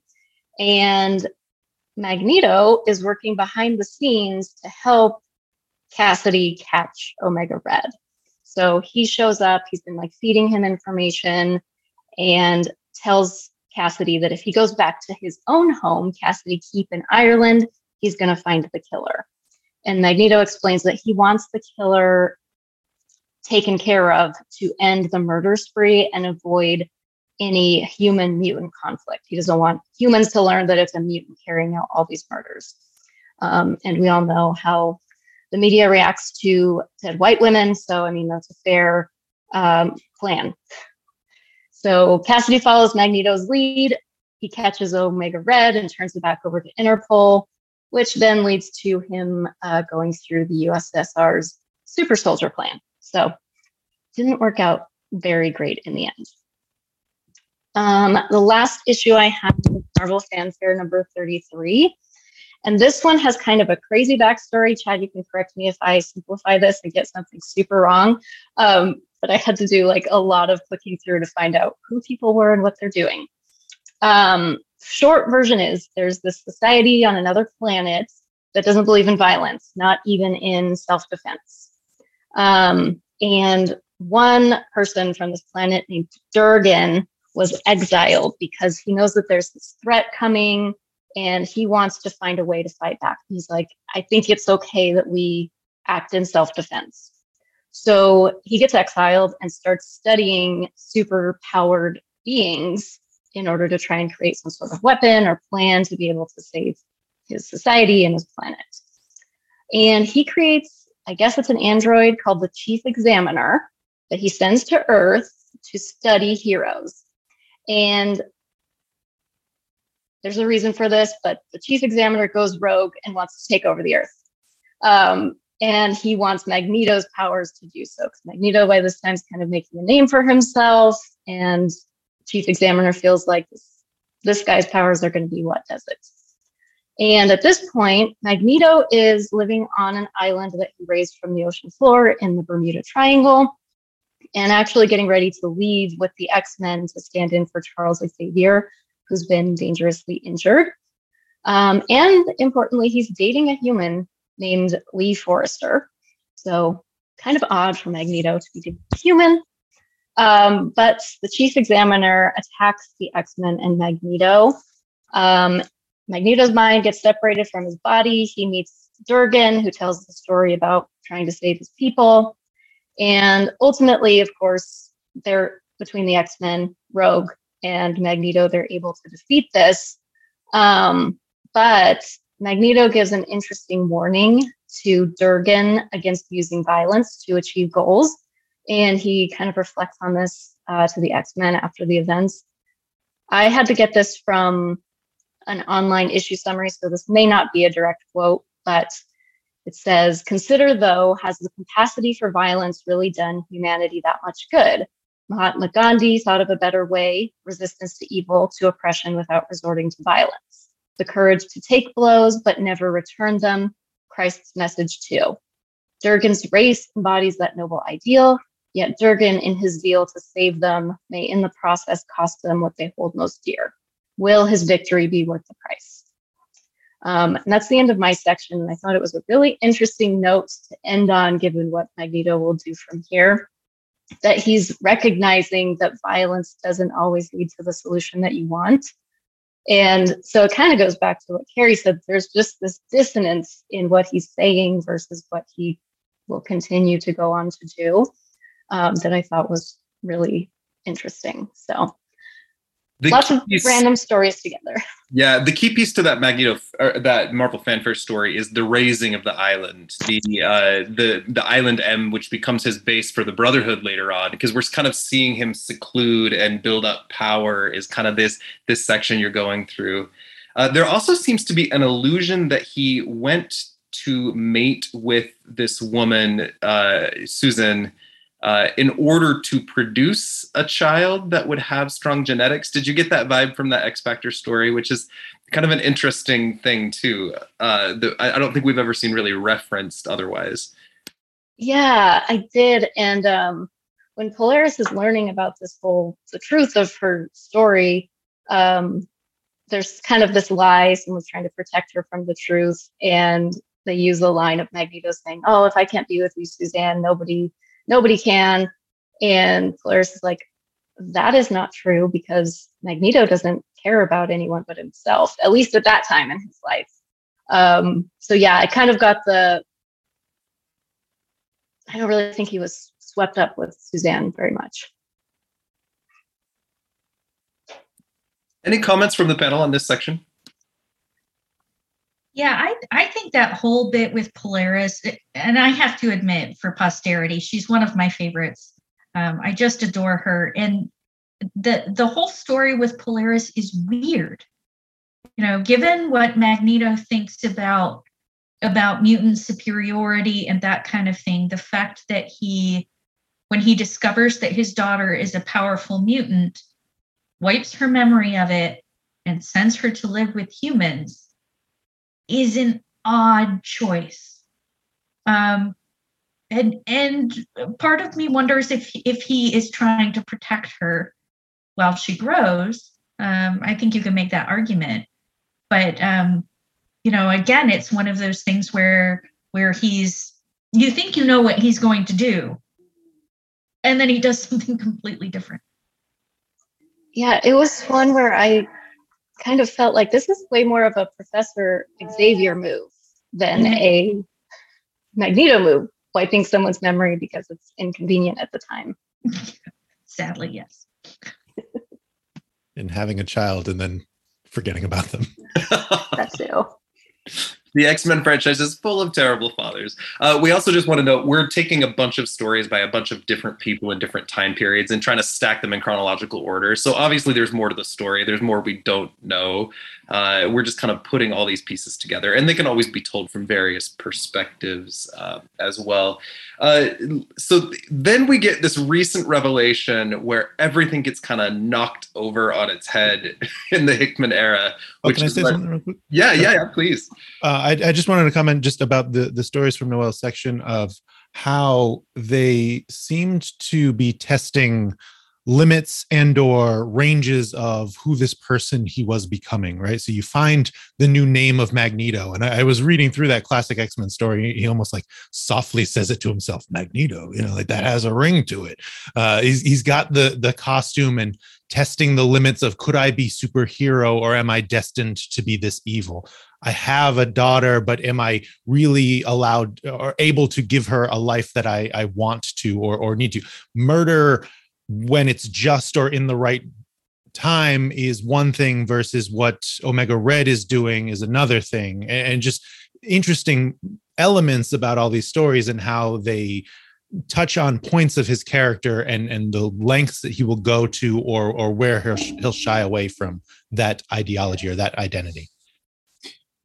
His decision with Polaris is especially interesting because he's given the opportunity right then to have somebody important under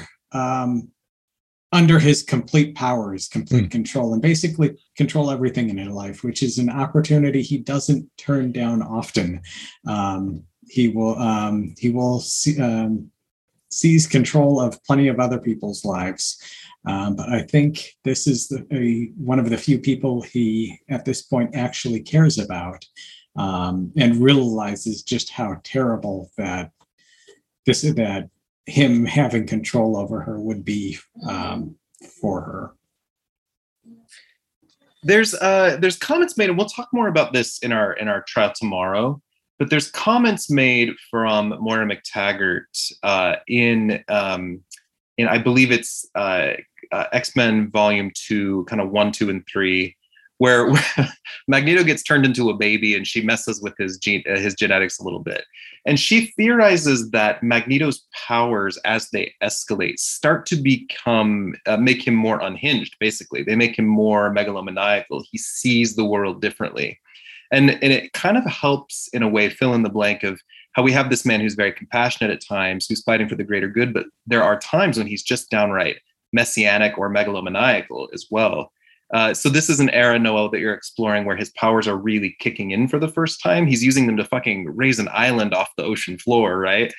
He's becoming more and more impressive, and we're getting into an era where Tristan's gonna cover some of his more problematic stuff with the Brotherhood and Toad in particular, where you start to see him see the world very differently, and that could explain this relationship with Polaris a little bit. He also, his other daughter, he lost very tragically. There could be something going on in his psyche where he does not see himself fit to raise a kid, or even as he sees himself as not someone who should raise a child because he means too much to the mutant race. Otherwise, he's the one that's going to save them, right? He's the savior. He can't be burdened with a kid. So there could be a number of different things factoring into that decision.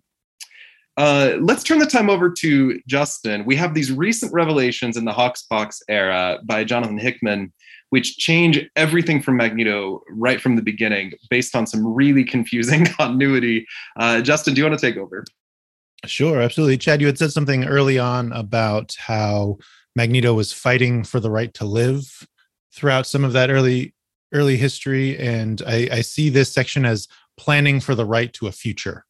Right. So to begin talking about Magneto in the Krakoan era, we have to start with 2019's event, House of X and Powers of 10, and the retcon machine that walks like a woman, Moira McTaggart. We, the reader, have just discovered in House of X #2 that Moira McTaggart, this human science lady, has actually been a mutant all along. She has the power of reincarnation, living her life till the end, and then going back to start again at the beginning, keeping the information and experience gained. She's lived lifetimes of trial, error, and tragedy, siding with Xavier, Magneto, Apocalypse, and more. With each life, the mutants always lose. Every one of them dies, Magneto's greatest fear and driving force.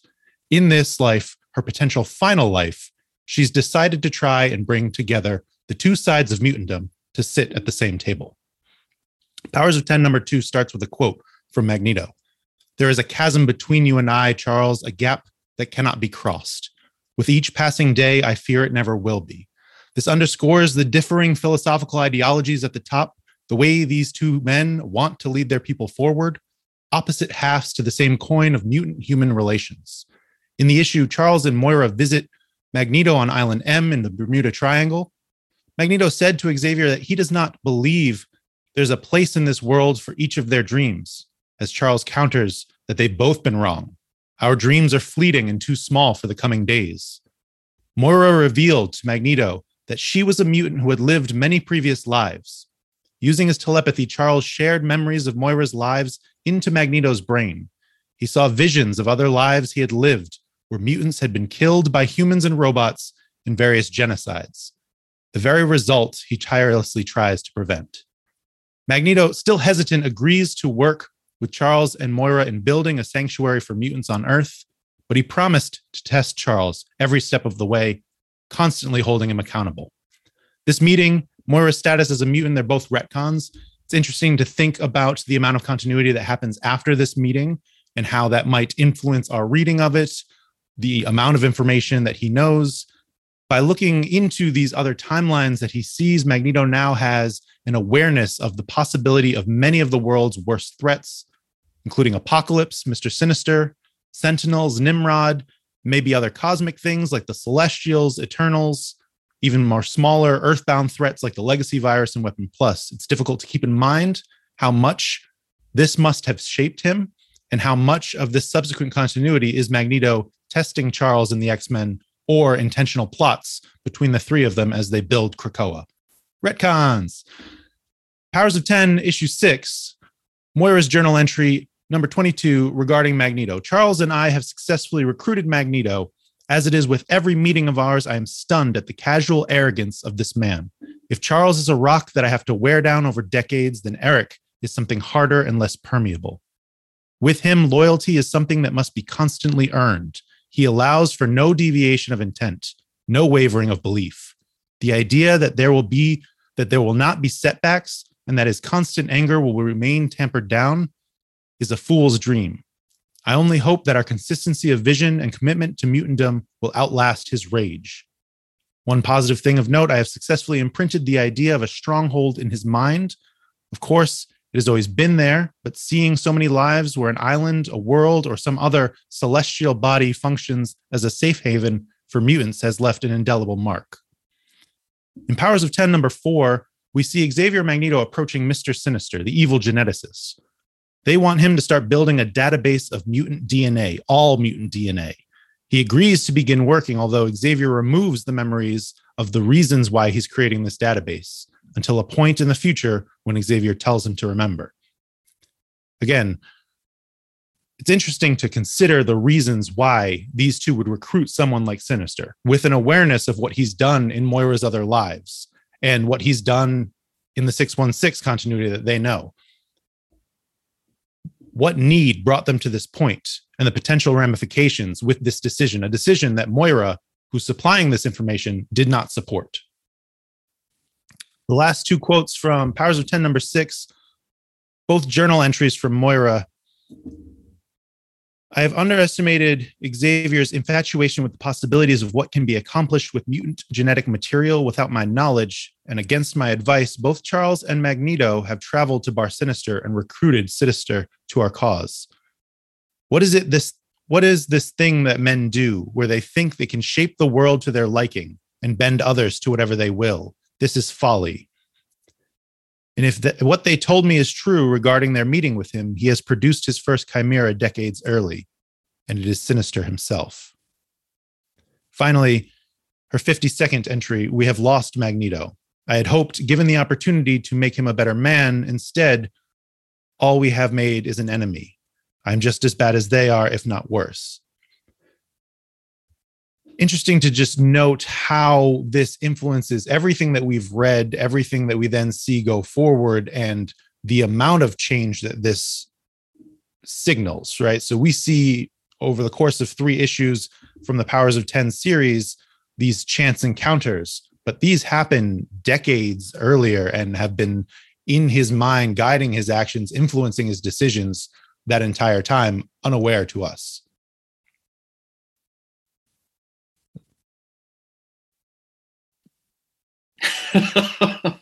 Brilliant, Justin.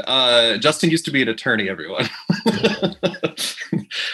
There's really interesting things. Hickman clearly considered all of this, which is great. We get these little passing mentions in the journal entries that kind of fill in a little bit of the blanks, but you wonder how much Magneto knew. I mean, if we're summarizing everything we've said in just a few sentences, we see happy childhood, tragic upbringing, like unspeakable tragedy, tries a new life, loses everything, tries a new life, loses everything, tries to commit to making big change, then his powers kick in, and then we see this whole different person. And that's the point in which Moira and Charles come up to him, right?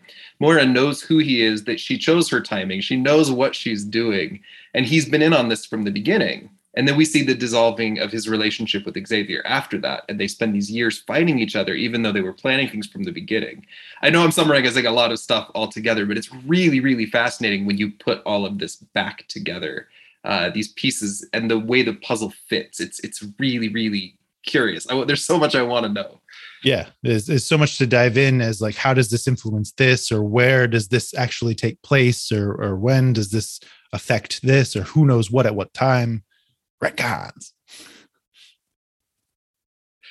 What do you guys think? Any thoughts about this stuff with Huxpox and how it changes our understanding? I mean, I'll go a little bit further. I think that this conversation is kind of a meeting point of their 2 dreams, where a little bit of cross-examination of the other side happens at times, right? Neither of them produce a result that is in their favor. Both of them seemingly change their ways in the end result. When Krakoa is formed, Magneto is no longer threatening destruction and death. He's being a lot more subtle. He's being a lot more plotting and planning. X-Men number 4 by Hickman as well, they go to a diplomatic summit and flex their powers of government rather than what would be their powers of mutantdom.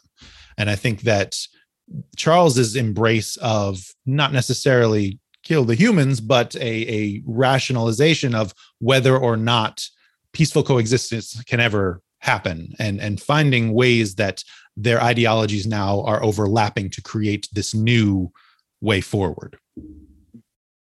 It's been a while since I've read these issues, but I remember when I read them previously, one of the things that got me, and this may be tinged by my personal dislike of Moira, but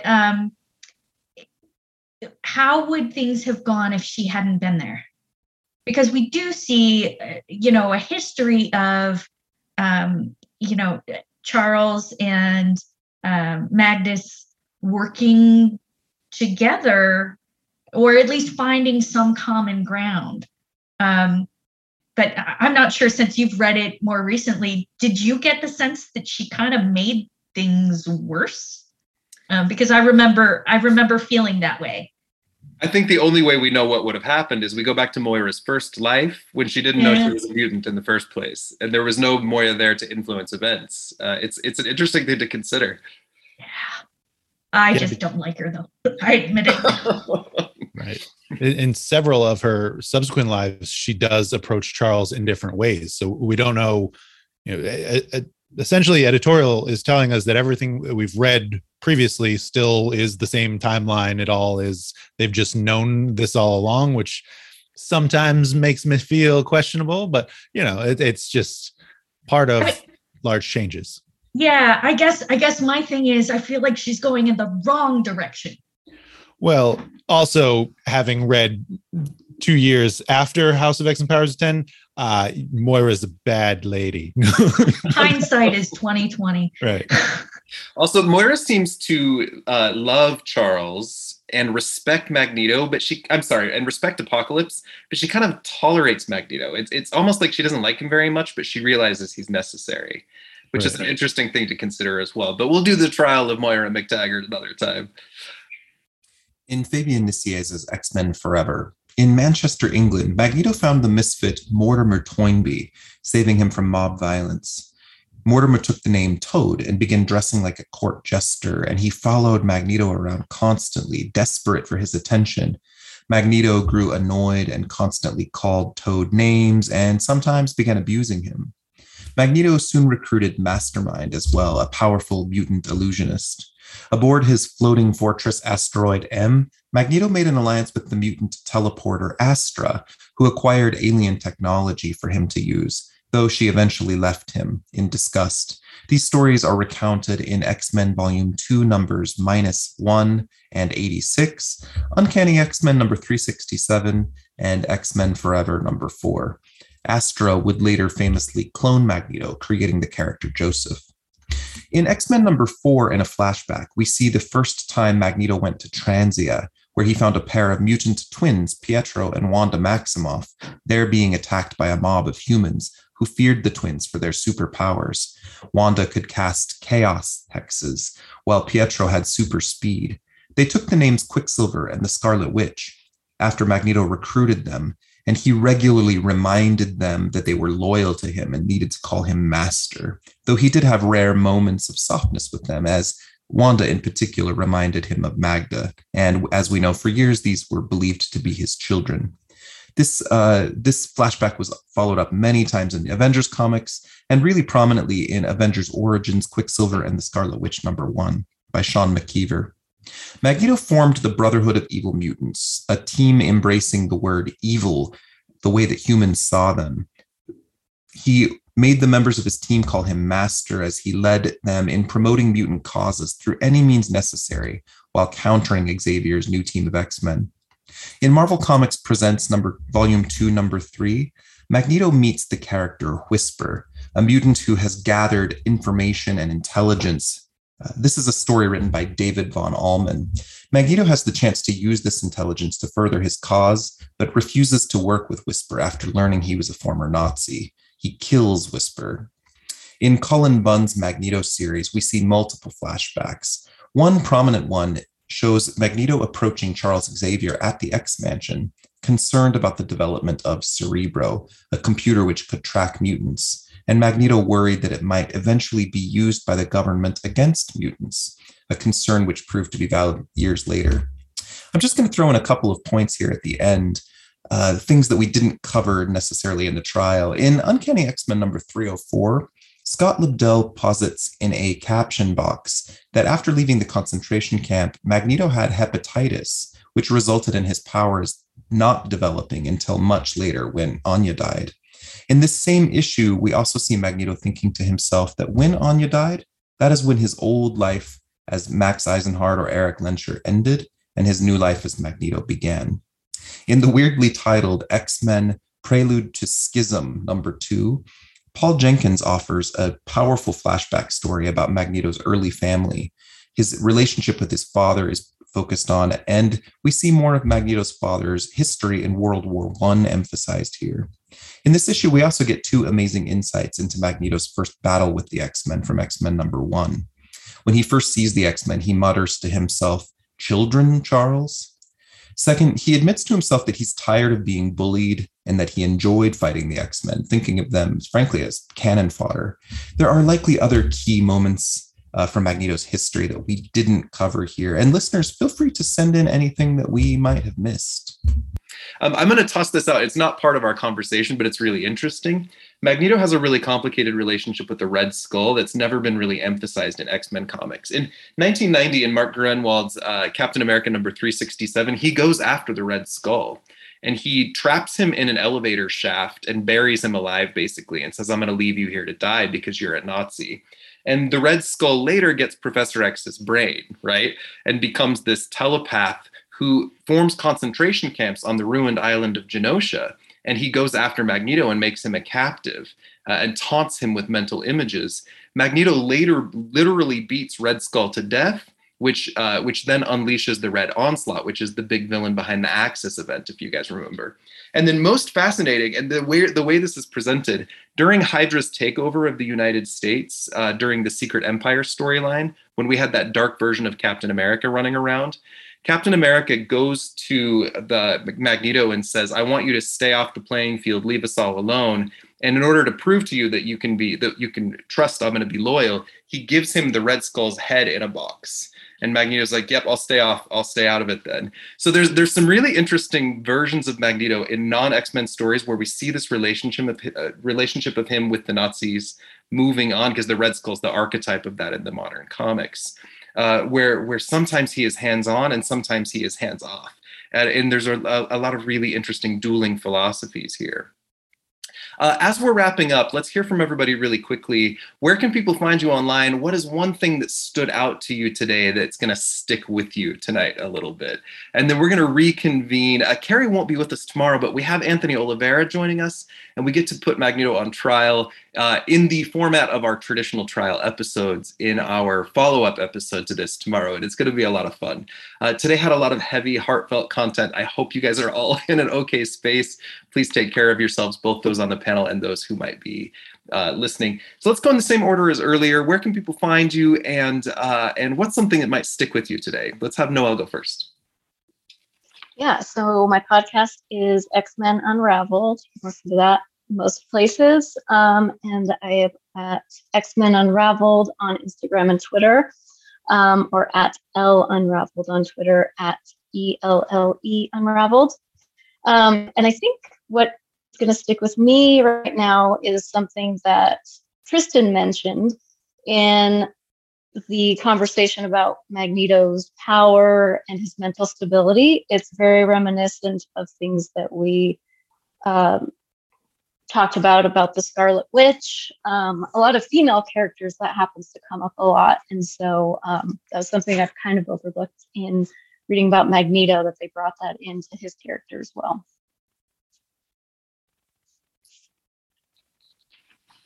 I don't remember who went next. Let's have Tristan go next. You can find me online on Twitter on the Hell site at Tristan Palmgren.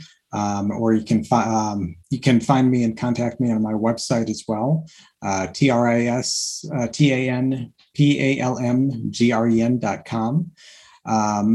What I'm going to be thinking about for a while is the difficulty of mapping out the X-Men as a power fantasy onto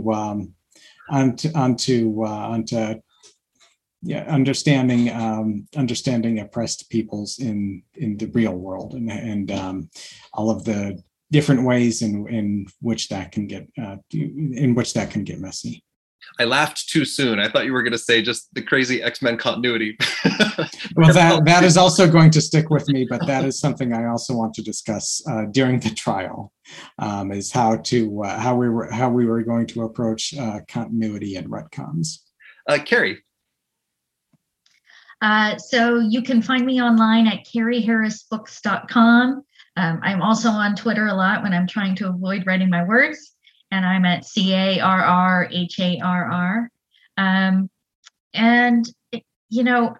I went into this knowing that Magneto was a complicated character, definitely a shade of gray character. But I hadn't really put some thought into how. And just seeing all of the themes of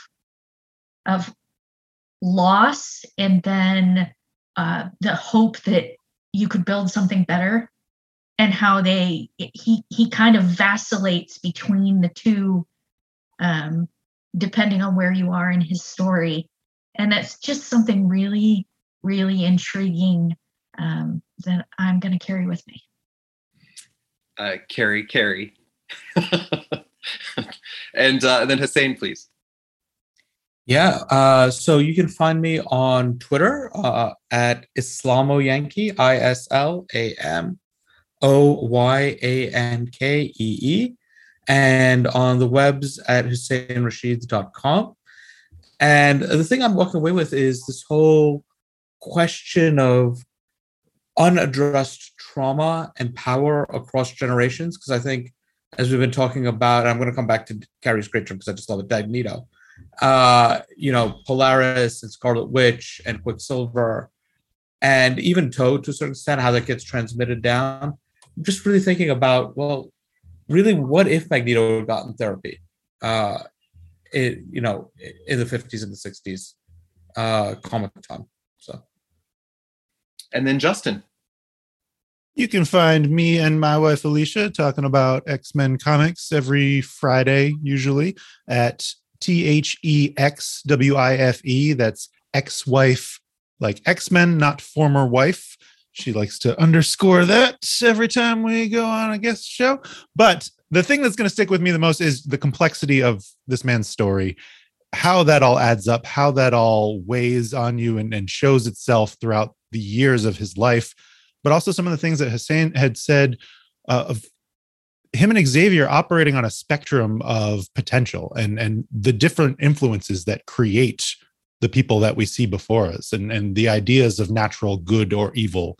I thought that was really, really interesting. I am Chad. You can find me on Graymalkin Lane on Instagram and Graymalkin PP, like podcast, on Twitter. I'm pretty easy to chat with. Find me anytime. Graymalkin Lane can be found on most hosting platforms. Give an episode a listen if you haven't. We're having a lot of fun. This was a really powerful discussion, and I think the thing that's going to hit me most is, honestly, just the fact that we have these 6 talented, educated, passionate people who can have this long conversation about one character and still carry so much weight away from it. I'm so grateful to each of you for your time and your talents, both in your preparation and in sharing your thoughts and giving up a Saturday afternoon to be here nerding out with me. I feel extremely honored to have each of you here, and I'm a huge fan of each of you. So thank you for the generosity of your time. I will see you guys back here tomorrow here on the panel when Anthony's with us for the trial part, and we'll see the rest of you back here next time on Graymalkin Lane. Thank you so much for listening to Graymalkin Lane. I'm pouring a lot of time, labor, and love into this podcast, and I truly hope you are enjoying it. We're seeking to create a unique space here, and I'm really proud of what we've put out so far and really excited about what we have coming up. Graymalkin Lane is recorded and edited at a private studio in Salt Lake City, Utah. Music and editing are done by my husband, Michael Bell.